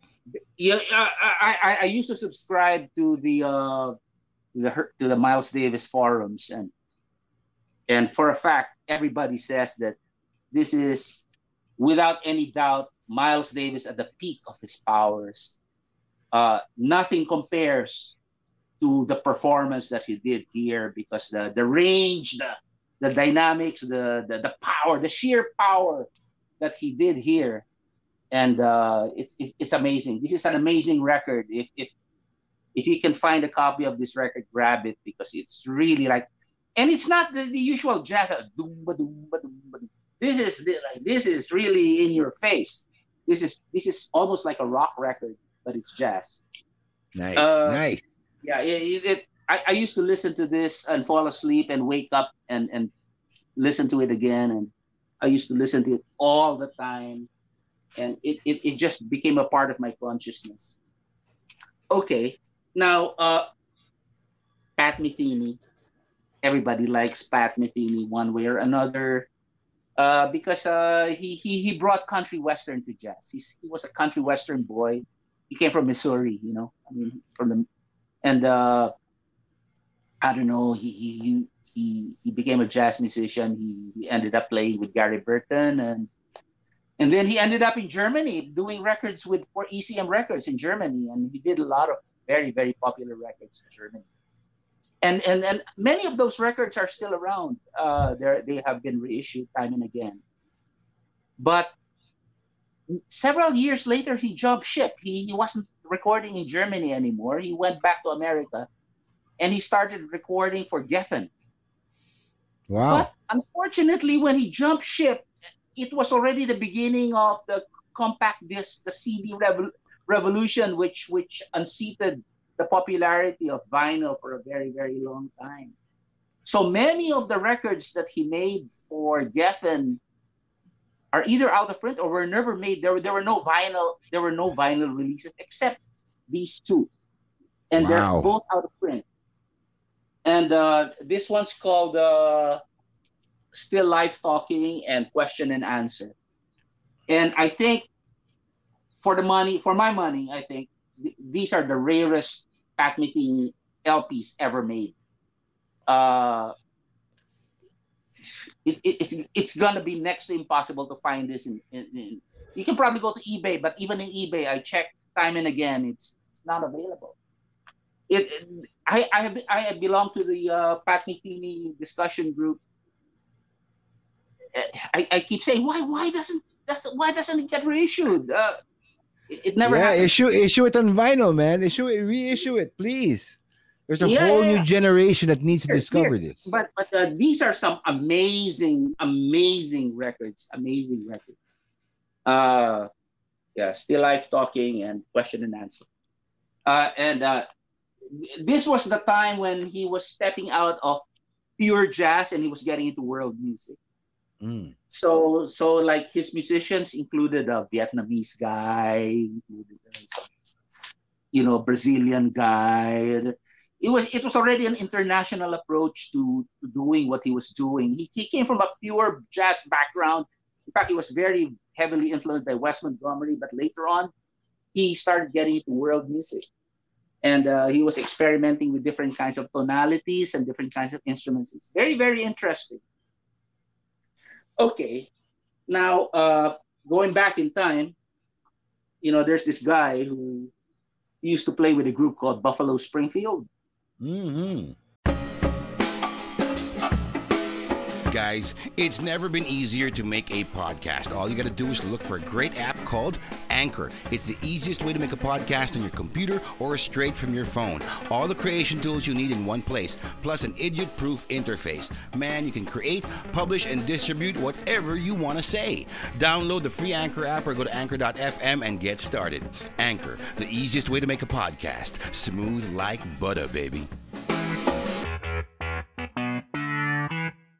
Yeah. But Buffalo Springfield broke up, and he made a couple of records. And this one's called Everybody Knows This Is Nowhere. Neil Young, baby, Neil Young. Yeah. And this is his self-titled album. There you go. Yeah. And then he joined Crosby, Stills, Nash and Young, and everybody knows that group. So, and everybody knows their songs. So I've actually never listened to Neil Young's early solo stuff. It was always his late very, very interesting because it's just him and his guitar. It's just these are just like, but you can hear the folk rock. Yeah. You know what makes Neil Young very interesting is his chords. His chords are his progressions are not cliche. Very, very, very, very inventive. It's not cliche. I mean, you listen to him and you figure out what he's doing. It's amazing. And then of course Crosby, Stills, Nash and Young split up, right? And then he made this record. Yun, after the gold rush. You may hold that. Yeah. That's what this record. Yeah, from Jose Antonio Sarte, Pat Metheny for the win, and ECM pressings are damn good. Hi, boy. Rene, Rivo, Idol. Oh yeah, and he also says Johnny and Joey in one place. I am in awe once again.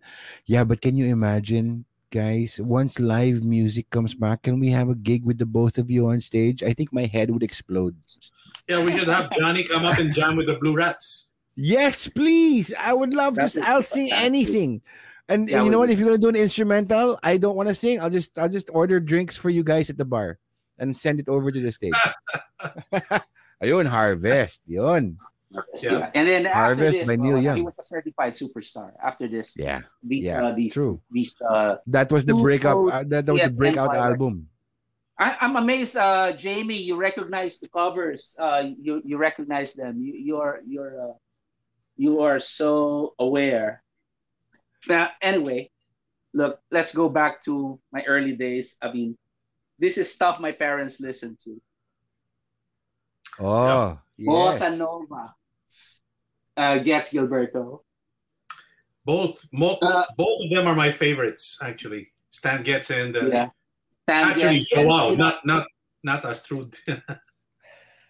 Well, yes, yeah. this is a beautiful record because this was when Brazilian music went the whole 9 yards with jazz. It started to become indistinguishable. Bossa nova and jazz became so closely tied together that it was. And again, it wasn't cliche, and it was followed up by this number two. Number two, wherein one side was with Gary Burton, and which leads to, if you follow the genealogy, it goes to Pat Metheny. So, and then the other side is a solo, Joao Gilberto. And they have a very rare one because they had a reunion a couple of decades later. And this is Gets Gilberto number 3. And this is a limited edition of only 1,000 copies. Wow! But I was lucky enough to find someone who didn't understand it, and I was able to buy it, and it's mint condition, and it's really amazing. Beautiful. Yeah, don't you love it? Don't you love it when you encounter moments like that when you're collecting? You're like, oh, this guy doesn't know what he has. Yeah. Oh my God, I'm gonna get this. Or he's gonna sell it for cheap lang. Yeah, because he doesn't realize what he has. So I said, wow, this is, and you go to Discogs and it's selling for maybe $900. Amazing. So okay, sure. If you don't like it, I'll take it. And it was practically unplayed. Wow. Yeah. Well, one man's trash is the next man's treasure. Yeah. Right there. Okay. This is. I don't know. Maybe I'm talking too long already. This is a record by Monk's Time. This is called the Monk's Dream, which was the club where we used to play in. Was named after the record. I've been to Monk's Dream, yeah. So it's a record pala. This is the record, Monk's Dream. This is the record. Yeah, it's a record. It's actually a record. Yeah. Monk is a very unusual player because he's not the cliche. You would probably even think he's not a really good pianist because he's making all of these weird chords that you think he's making mistakes, but he's doing them so intentionally. Mga sadya. But it's just so different the way he was just so unusual. There was an anecdote from Chick Corea. I listened to one of his podcasts, and he opened for Chick. Chick opened for Monk, and when it was Monk's turn, Chick stayed the whole time behind the curtain, peeping at the fingers of Monk and trying to figure out at close range what this man was doing, and he picked up a lot of the stuff. And it's one of Chick's most enlightening anecdotes, how he was doing a lot of the stuff that Monk was doing, all those chords that he was doing. Monk kind of had some mental problems towards the end. He started losing his memory, and nothing weird, but he started losing his memory, and then finally he died. But he was just amazing, and even John Coltrane said that he learned as much from Monk as he did from Miles. Monk is one of those underappreciated. Many pianists don't really listen to Monk, but Monk is an amazing pianist and an amazing composer. I can talk about a whole lot more, but I might be taking too much time. So. Maybe you were saying something about earlier about being in the moment and on a performance level per se. All three of us here are performers. In fact, we at various times or another, we either play with one another up to today. Yeah, in various groups or in various settings. Johnny and I play together in some projects, which we have released some material on vinyl recently. That's a copy of it. Can you reserve me one, Joey? Can you please reserve me one? Do you have another one? This is yours. Oh, I love it. Yes. Oh, and this is on red vinyl. Okay. Joey Salgado is saying, I am enjoying this immensely. Yeah, man, me too. I'm barely talking because I'm just listening to these two masters talk about their deep love and deep appreciation for music, and it just blows my mind, Barry. Jamie, you were saying something earlier about the performance level and being in the moment, and it being when everybody locks in on stage. You know, when I was a lot younger and I was just a groupie, I was just a fan, I would tag along with my sister and I would watch bands like Red Fox and the Dinosaurs and stuff like that in parties because I was too young to go to parties, but I would tag along with my eldest sister, whose best friend was the wife of a guy named Rene Garcia. He was the guitar player, not of Hot Dog, but of a band called the Red Fox. They did all Stones and Doors. Okay. Wow. They were a Red Fox band. Hot Dog. Okay. Now, my story about them is Fox Hot Dog. Yeah. At that time, every time I used to watch a band live, you watch them. There used to be parties wherein the entertainment before was interspersed with vinyl records, and there would be a live band, okay, during the breaks.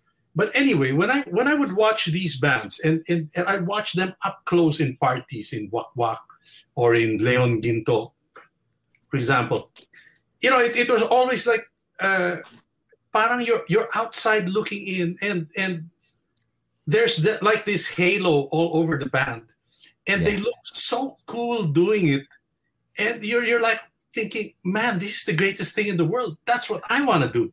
Okay. Exactly. And exactly. Everybody's attention is transfixed on what's happening. Every little nuance. The guitar player lights a cigarette, puts it on his guitar, and everybody's looking at the ash of his guitar. And then the vocalist, you know, twirls the mic around, and then you know what I mean. You're like a yo-yo watching all this thing happening, and I always thought, my gosh, there's this spirit and aura and vibe around it.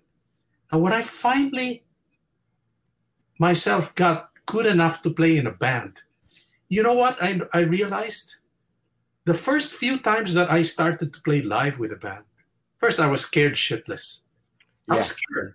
But then you get to enjoy the moment, and being scared is part of what makes it exciting because you don't really know what's going to happen. Okay. Exactly. So it's like performance art. You kind of know what you're going to do. There's a script in the sense that you have songs, but sometimes the singer would do this and do that, and the song would go somewhere, and it would be so interesting. You know what I found out? I don't know if this happened to you guys, but I was asking myself, man, where did the aura go? Parang it was so much cooler watching other people than me playing it.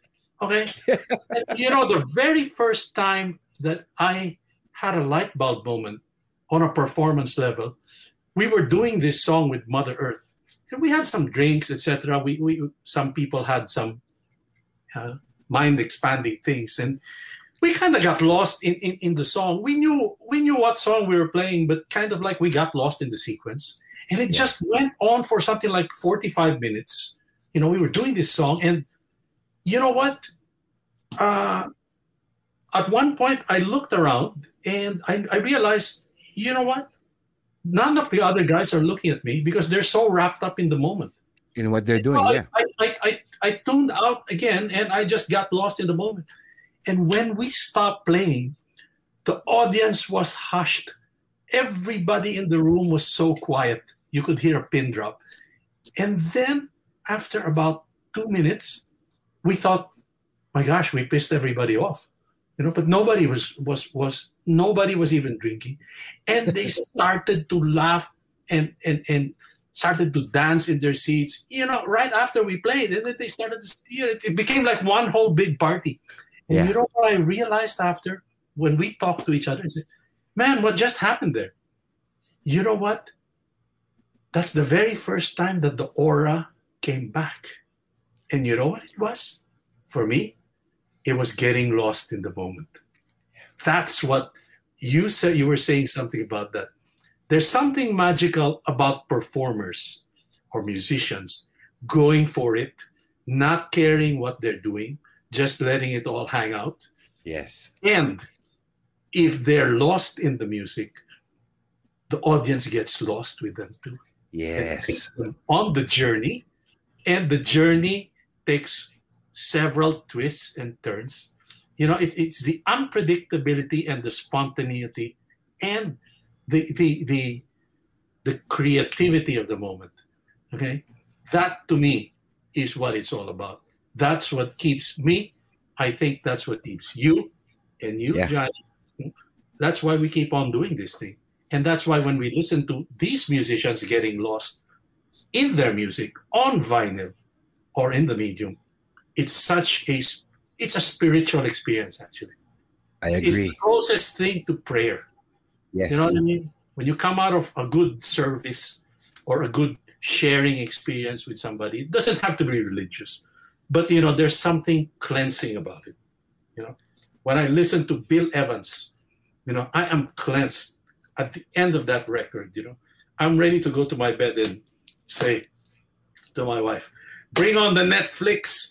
I can watch it now because I've had my fix of Bill Evans. You know what I mean? So anyway, I think the magic of the moment, or getting lost in the moment, is when the moment is bigger than you are. When you get lost in that moment and it's bigger than what the guitar player is doing, what the bass player is doing, what the vocalist is doing, what the drummer is doing.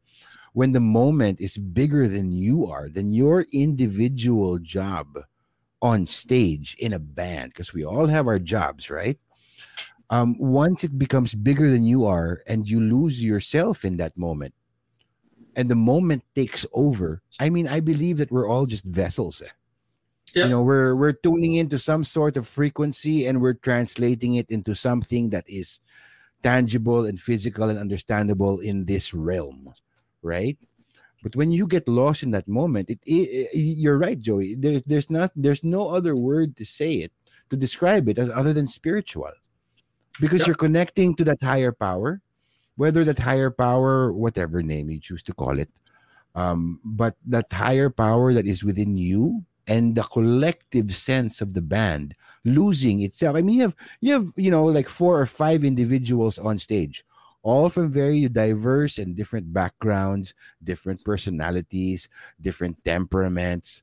And when you surrender your personality and yourself to that moment and you let the moment take over, that's the magic, pare. And then how many times has this happened to us na parang, nung nagkita-kita tayo sa ending, so nag-ending yung song, yung tinginan ka lang to each other when you're looking at each other, you're like, what the fuck just happened? That was amazing. Yeah.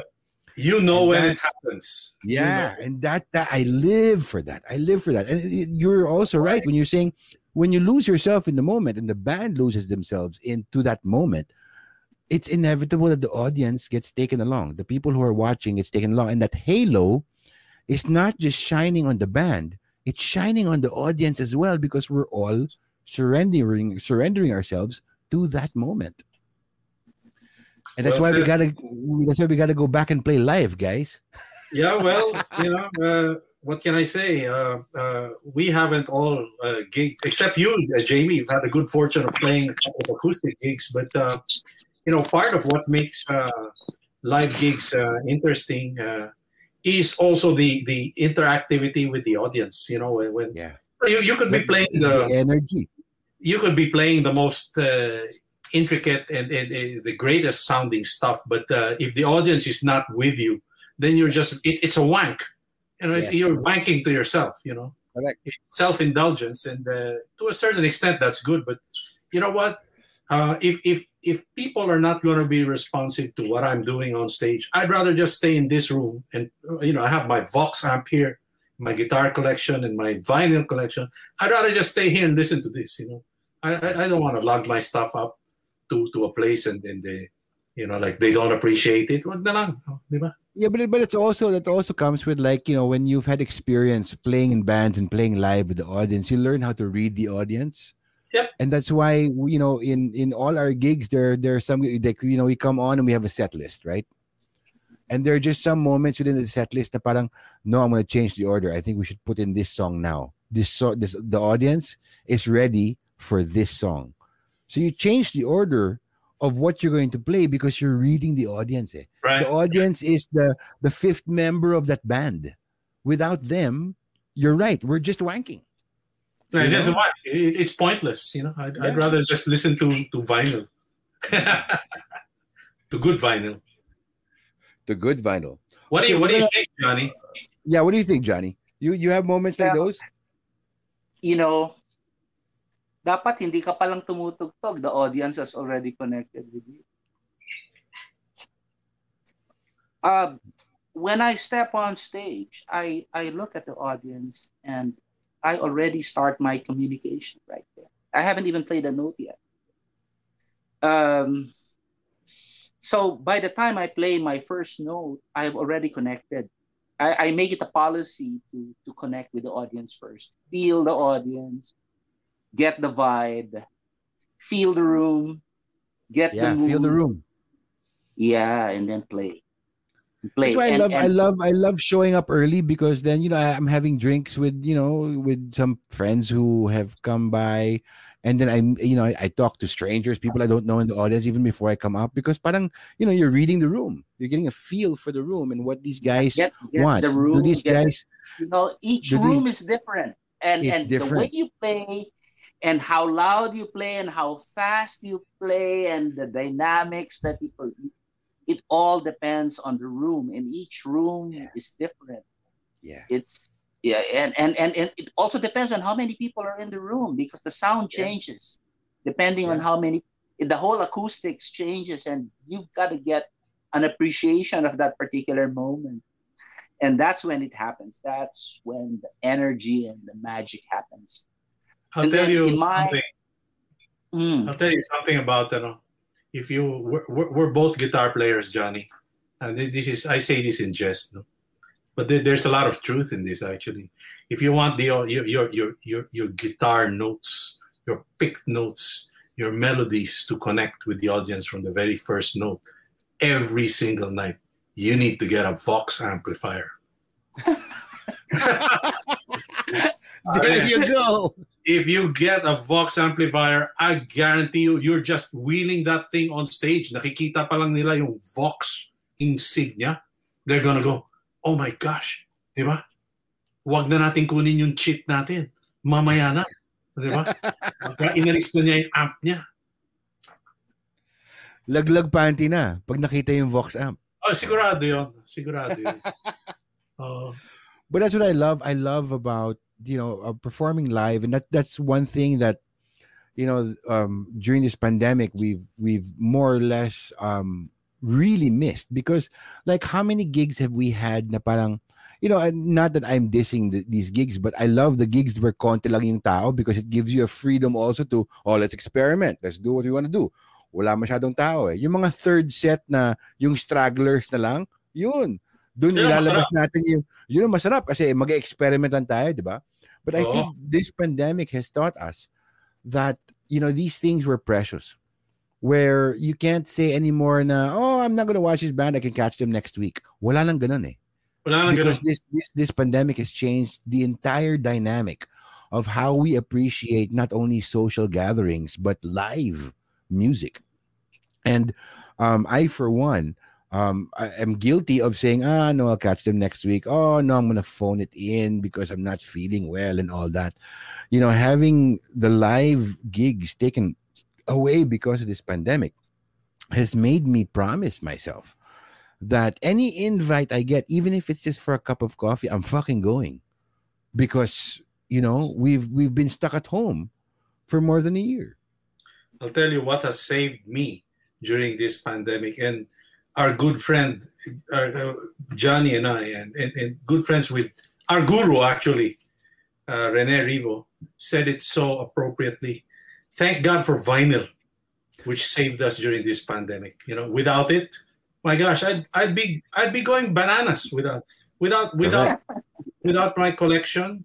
Every penny that I've spent for my collection is a penny well earned and well invested, because the countless number of hours that I've had this pandemic to rediscover stuff, even stuff that I used to listen to before, when I turned it on again, I heard different nuances in the music. You know, like I remember that stuff by Lee Morgan's, that Blue Train. I've had that for decades.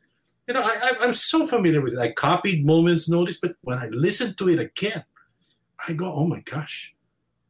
There's a reason why these guys are monsters. Because you hear the nuances that you didn't hear before, because of the fidelity. You know, because what of else? The sound. The sound is so much more revealing. And that's the beauty of vinyl. That's the beauty of analog.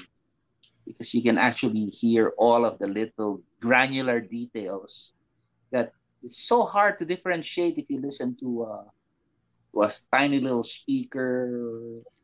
It's, it's different. I mean, that is why I think this hobby is really so nice.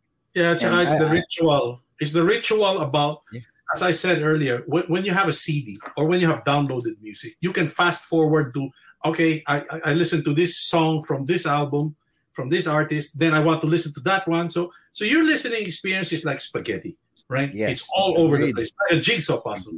And mind you, that is enjoyable. That is enjoyable. Okay? And then plus the visual, I'm old school. This is a Yellow Brick Road, Right. But you open the cover and it's a panorama, like wow, look at that, Well, you get that also from CDs, okay? But the thing with CDs is it's so small, okay? It's such a hassle, and with vinyl, if they're gatefolds, you fold it out and then you read it. It's like you're reading a book. With CD, parang you're looking at a Bible that's that big, okay? I mean, the Word of God is there, but my gosh, di ba, ang liit naman, di ba? Listening to vinyl has brought back so many memories for me, because my experience before, when I would listen to vinyl, was not skipping songs. Sometimes we would do when we're trying to copy the guitar. But when I get an album, when we were in high school, our idea of a good time, you know what our idea of a good time was, is different from what kids do nowadays. Kids nowadays go, let's go hang around in Poblacion or somewhere and have a good time with chicks and get wasted. But our idea of a good time before, okay? Our idea of what a good time was before, when we were in high school, was, hey, let's go to that guy's house, bring some beers, because his mom just came back from the States and brought back the latest album of So we'd go over, and that would be our evening. We'd go there and we'd listen. Yeah. We'd pwede bang pahiram ng let's the gatefold, and like we'd pass it around and we'd listen to it. And tugtugin natin yung side one na naman.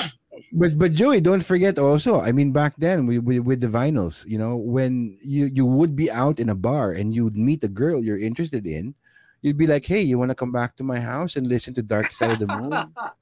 May ganon eh. Diba? Let's go home and listen to an album. My lips are sealed.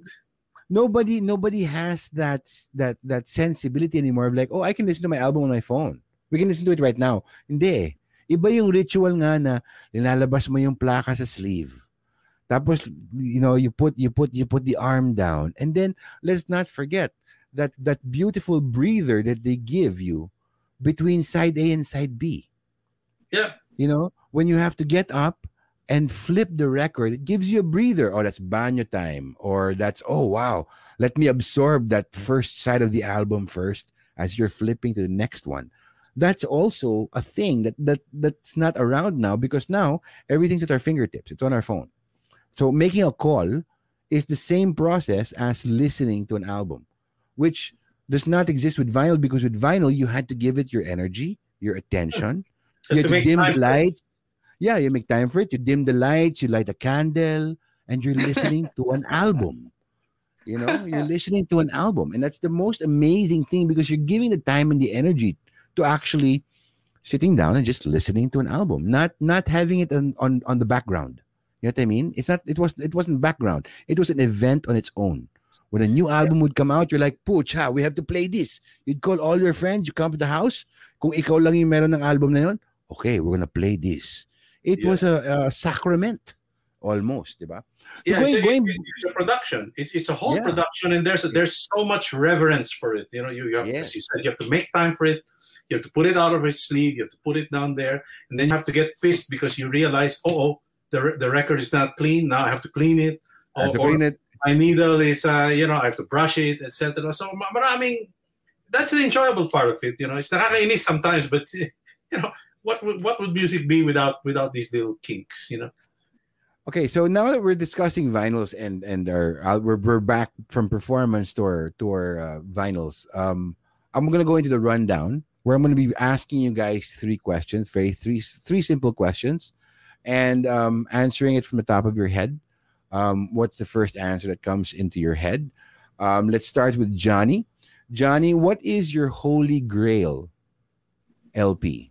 The almost impossible dream record you want to get your hands on?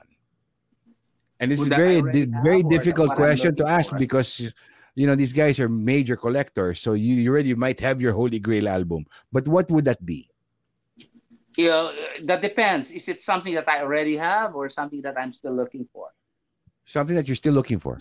Because you know what? This shout out, you never know who's watching. Somebody might have it and somebody might want to give it to you. So what album that you don't have that you want to get your hands on? It's called Secret Story by Pat Metheny. Ooh. And you don't have this. You don't have it in your collection. I don't have it. I don't even know if it exists. I know it's on CD. I don't know if it's on vinyl. So, yeah. That's tough to find. Ikaw, Joey, ano yung holy grail mo? You know what? If I had to choose one album that I can play 24 hours every day, every single goddamn day, it would be an album of Bill Evans that he recorded in 1974. It's just him and his bass player, Eddie Gomez, and he plays some acoustic piano, but he plays Fender Rhodes on it. They do all these tunes. It's called Intuition. Intuition. It was released locally. And I remember Butch Saulog and a couple of other guys who have massive collections. Okay, when we were talking about that, he was saying, "Yeah, yung kopya ko ng Intuition. It's also run down, so local also, no." So I was able to get a copy of it from this record store, from this guy's personal collection. He was the owner of the record store, but it's a Japanese pressing. I would like to get the US pressing of it. Because the sound supposedly is so much better. I mean, the performance is really what I'm after, because when I listen to records, it's maybe 90% of what I look for in records is the performance. I look beyond the sonic. Not that I don't enjoy the sonic quality. Manufacturing, the quality. Yeah, I like the fidelity. I like this. But having said that, given a choice between how good it sounds and how good the music is, any day, man, I'll take something that's. In fact, that's why most of what I really like to listen to are the 1950s and early 1960s jazz, recorded by a guy named Rudy Van Gelder, fantastic sound engineer, and he used to record it in his house, upstate New York. The great room of his house he converted into a recording studio, and but that's my desert island, a U.S. pressing, a near mint copy of Intuition. Bill Evans and Eddie Gomez. Yep. So that's your holy grail. Johnny, si Jose Sarte nag-comment. Pat Metheny's Secret Story is on vinyl. I know. I have a copy. Oh. Yay! So it exists. So it exists. Now you have to find. You have to track down a copy. Now I have to find it. It's so. I have a copy. So hard to find. Oh, Joey has a copy also. Yeah. You have a copy of Secret Story? Kala mo ikaw lang. Oh, I don't have one. I don't. I'm still looking for it. Oh, I have a CD. That's what he's looking for. Man, you should come to the house this weekend, and Yeah, just I think that's the absolute best album that Pat Metheny ever made. Guys, sama ko pwede. Sige. I'll bring a good bottle of scotch and I'll listen to Oh the album with you. yeah. Okay. Sige. You had us at the good bottle of scotch. Yeah. There you go. Now I'm gonna go to the second question. Okay. For the rundown, what is your most played LP? Johnny, let's start with you. Right now, Derek and the Dominos live. Nice. Yeah. Awesome. Ikaw, Yeah. Joey, ano yung most played LP mo? Jimi Hendrix live in Winterland. Ooh. You know, that very, very first tune that he does is just like a free-form introduction to Hey Joe. You know, it's just him, maybe about 3 or 4 minutes into it. It's live, and then he goes straight into dun dun dun dun dun dun dun dun dun dun dun dun dun dun dun dun. Fantastic. Nice. All right, third question. What would be, if you could only choose one, what is the LP that you would never ever part with? As in, they'll have to pry it out of your cold dead hands. Oh my What's gosh. the one album you would never part with? Johnny. I can see your That's your difficult. eyes got really. That's so difficult to answer because I have so many records that I'll never part. That's the thing, Especially everybody those asks. that I know will never be reissued. Yun. Yeah, there's so many. Like for example, the Capitol albums of the Beatles. Those will never ever be reissued. What we know as the Beatles albums are the ones from the UK, but the Yeah. Capitol versions, they have different titles and they have different running orders. Sometimes even different mixes, and those will never be reissued. Those are the absolute, treasure. Can I show you Ikaw, some? Yeah, sure.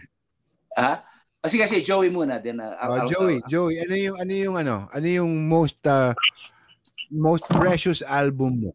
Okay. I started off by the ratio of jazz to rock is probably maybe on the ratio of 70% or maybe even 80% jazz and then 20% rock.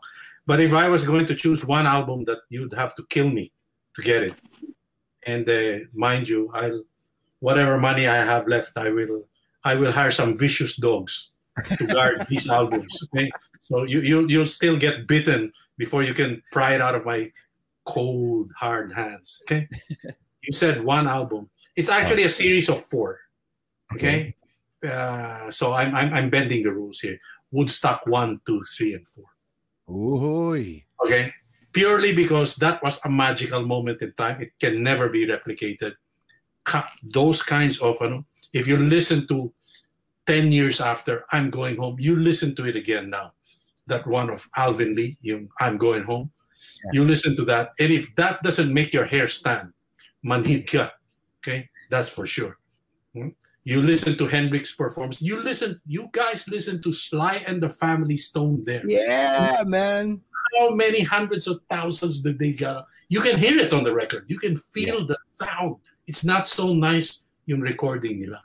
But when Sly and the Family Stone came, and the Paul Butterfield Blues Band with a guitar player named Buzzy Featon, okay?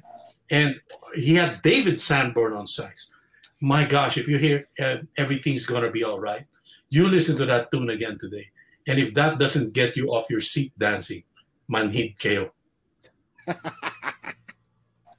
Awesome. Woodstock 1, 2, 3, and 4.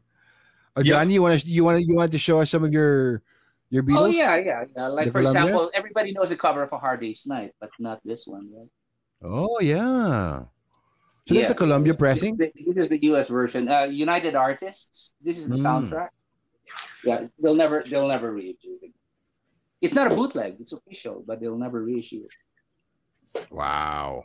Yeah, stuff like that, Like you have see this familiar picture. Yes. But it's a different title. See? Yeah. Oo nga, no? Yeah. Oo nga, no? May Oh, combo pa. Combo. Pop combo. Yes. Ang wording. That reminds me of what my dad... this is for the American market back in the early days of Beatlemania. Oo, yung Meet the Beatles. 1960. Yan, yung mga Woodstock albums. Yun. This is one. Help, look. See? It's different, oh. Oo nga, no? Even the running order in some of the songs are different. So, stuff like that. Wow. And Joey, hindi ko makita. This is Woodstock 2. That's 2. I've never seen the cover of it. And that was reissued by Rhino. Yeah, 3 days Rhino. of peace and music. Diba? Ganda, One of those kids ganda. on the drums. Sun amplifiers. Nice. Used by a band called Mountain. That's the drum set of Mountain. Okay, guys, we've hit the 2-hour mark. So for the closing segment, for our last call, all right. Last question: what advice would you give to anyone who just started collecting vinyl today?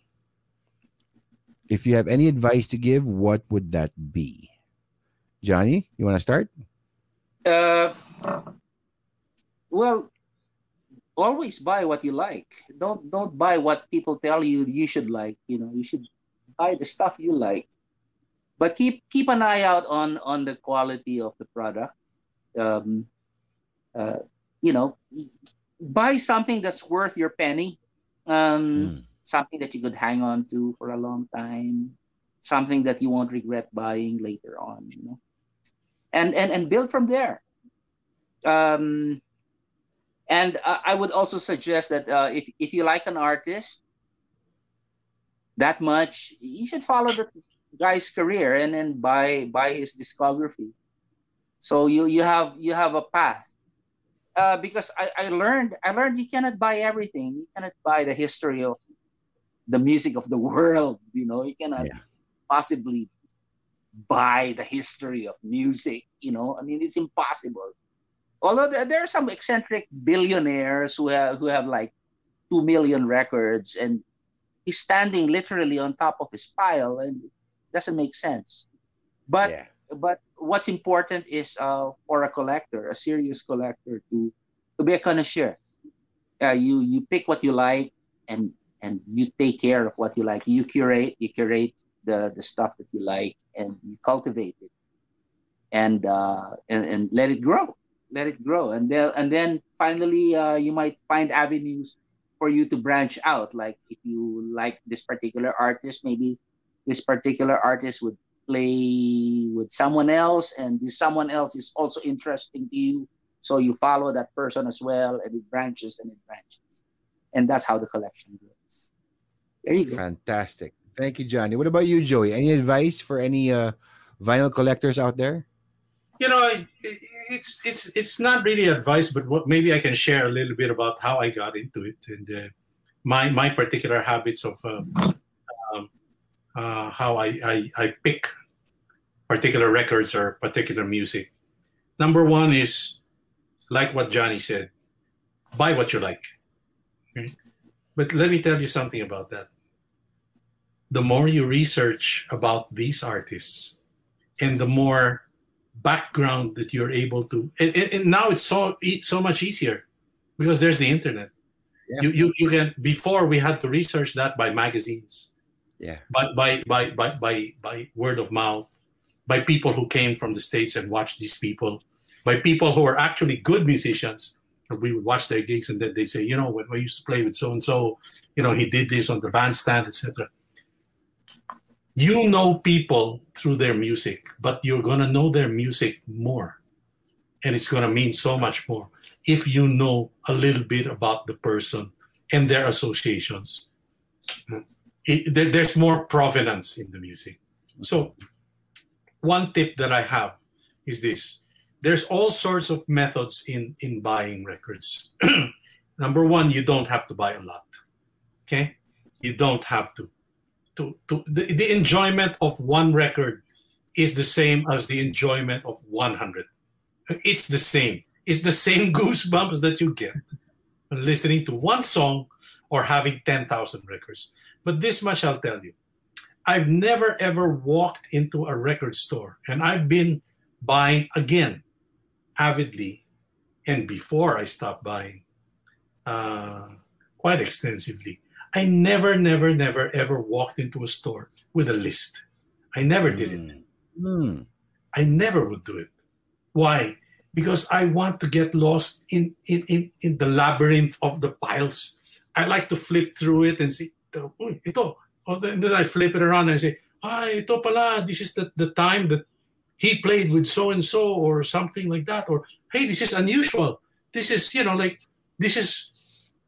I know it's going to be a good record already because these are the people playing on it. And this is because of that album. The more tidbits you know, the more background, the more meaningful the music is for you.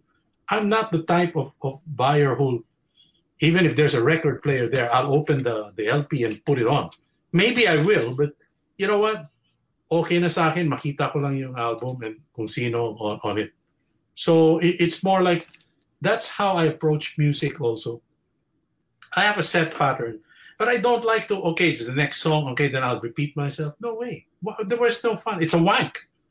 I want to go in there and express myself. So it's like being a kid in an ice cream store. There are 50 different flavors. You know what you want, but you want to try each and every one. And then you have your favorites, diba? So that's what I would do. Go in and enjoy be in the moment, be a kid again. Or if you're a kid, enjoy being a kid in the record store. That something is going to be with you for life. That's why I guess this hobby is so dear to me. Because I relive we're still young pa naman, diba? But, the memories of my youth come back to me. A song's melody comes. I remember what I did, what I drank, how much wasted I got, who I made ligaw to at that time. or what kind of performance we had when we were trying to listen to this. Music is your life because your life is a bunch of memories. And finally, I read this somewhere, or somebody shared this. He used to be in a band. He was an Indian guy, okay? And he lived here for a while. He was our bass player. And he said, you know why music is so dear in Indian mythology? And I didn't know what this guy was putting my leg. He goes, because music is the language of the gods in Indian mythology. Okay? So if you can express yourself, that's why people get elated when they listen to music, when they play, when they share music. It becomes a spiritual thing. It makes you closer to your higher power, whatever higher power that is. If your higher power is vinyl, then we have something in common. All right. Thank you, Joey. Thank you, Johnny. Thank you for sharing your insights, your wisdom, your experience, and your absolute love and passion for music. Thank you for coming on to the show and sharing this slice of your experience with us. Well, I'm sure I'm gonna have you guys back on the show to talk about music. This is just vinyl, pare. Okay. To talk about music on in our future shows. But thank you so much for saying yes tonight, and thank you for sharing. Thank you for sharing your passion. All right, so ladies and gentlemen, thank you so much, Johnny Alegre and Joey Puyat. Thank you so much, guys. Thanks, you. guys. Be safe and take care, guys. And hey, we'll see each other this weekend. I'll bring that scotch. See ya. Great. Great. Yeah. Thank you, guys. Thank you. Bye. All right, ladies and gentlemen, that was fantastic. Learning from these two icons of Pinoy rock and Pinoy jazz, these two excellent musicians.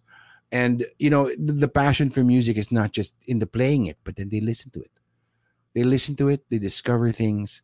And, like what Joey Puyat was saying, when you walk into a record store, you don't go in with a list. You know what you like, but keep yourself open to discovery. And that's just the most amazing thing.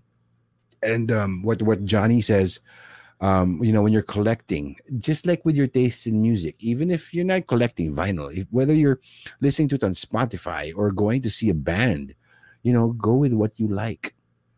And that will lead you down the road of discovery and appreciation and love for music. And really, it's a way to connect to your higher power. And that's what music is for us. So thank you for tuning in to our vinyl night. We're going to have another one next month.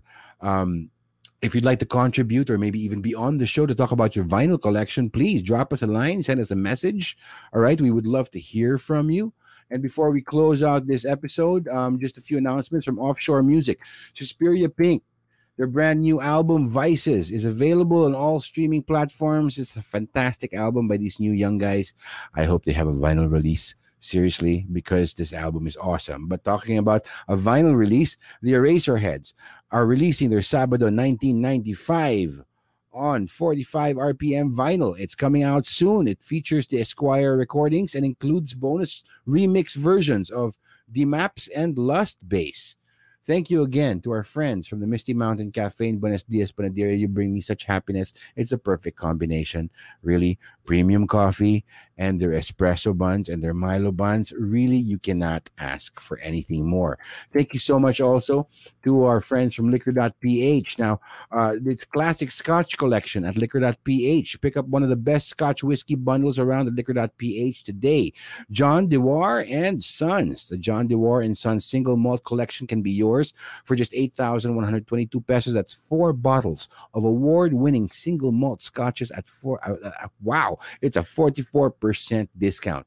Get it today, and of course, with free delivery in Metro Manila whenever you order from the website of our friends from Liquor.ph. So, hey, thank you so much for tuning in to On the Rocks. I'm Jamie Wilson, reminding you to keep on rocking, keep on rolling, and if all else fails, let the music keep you going. And if you find that your life is a little shaken up or stirred, mixed up, or on the rocks, what matters most is that you take your shot.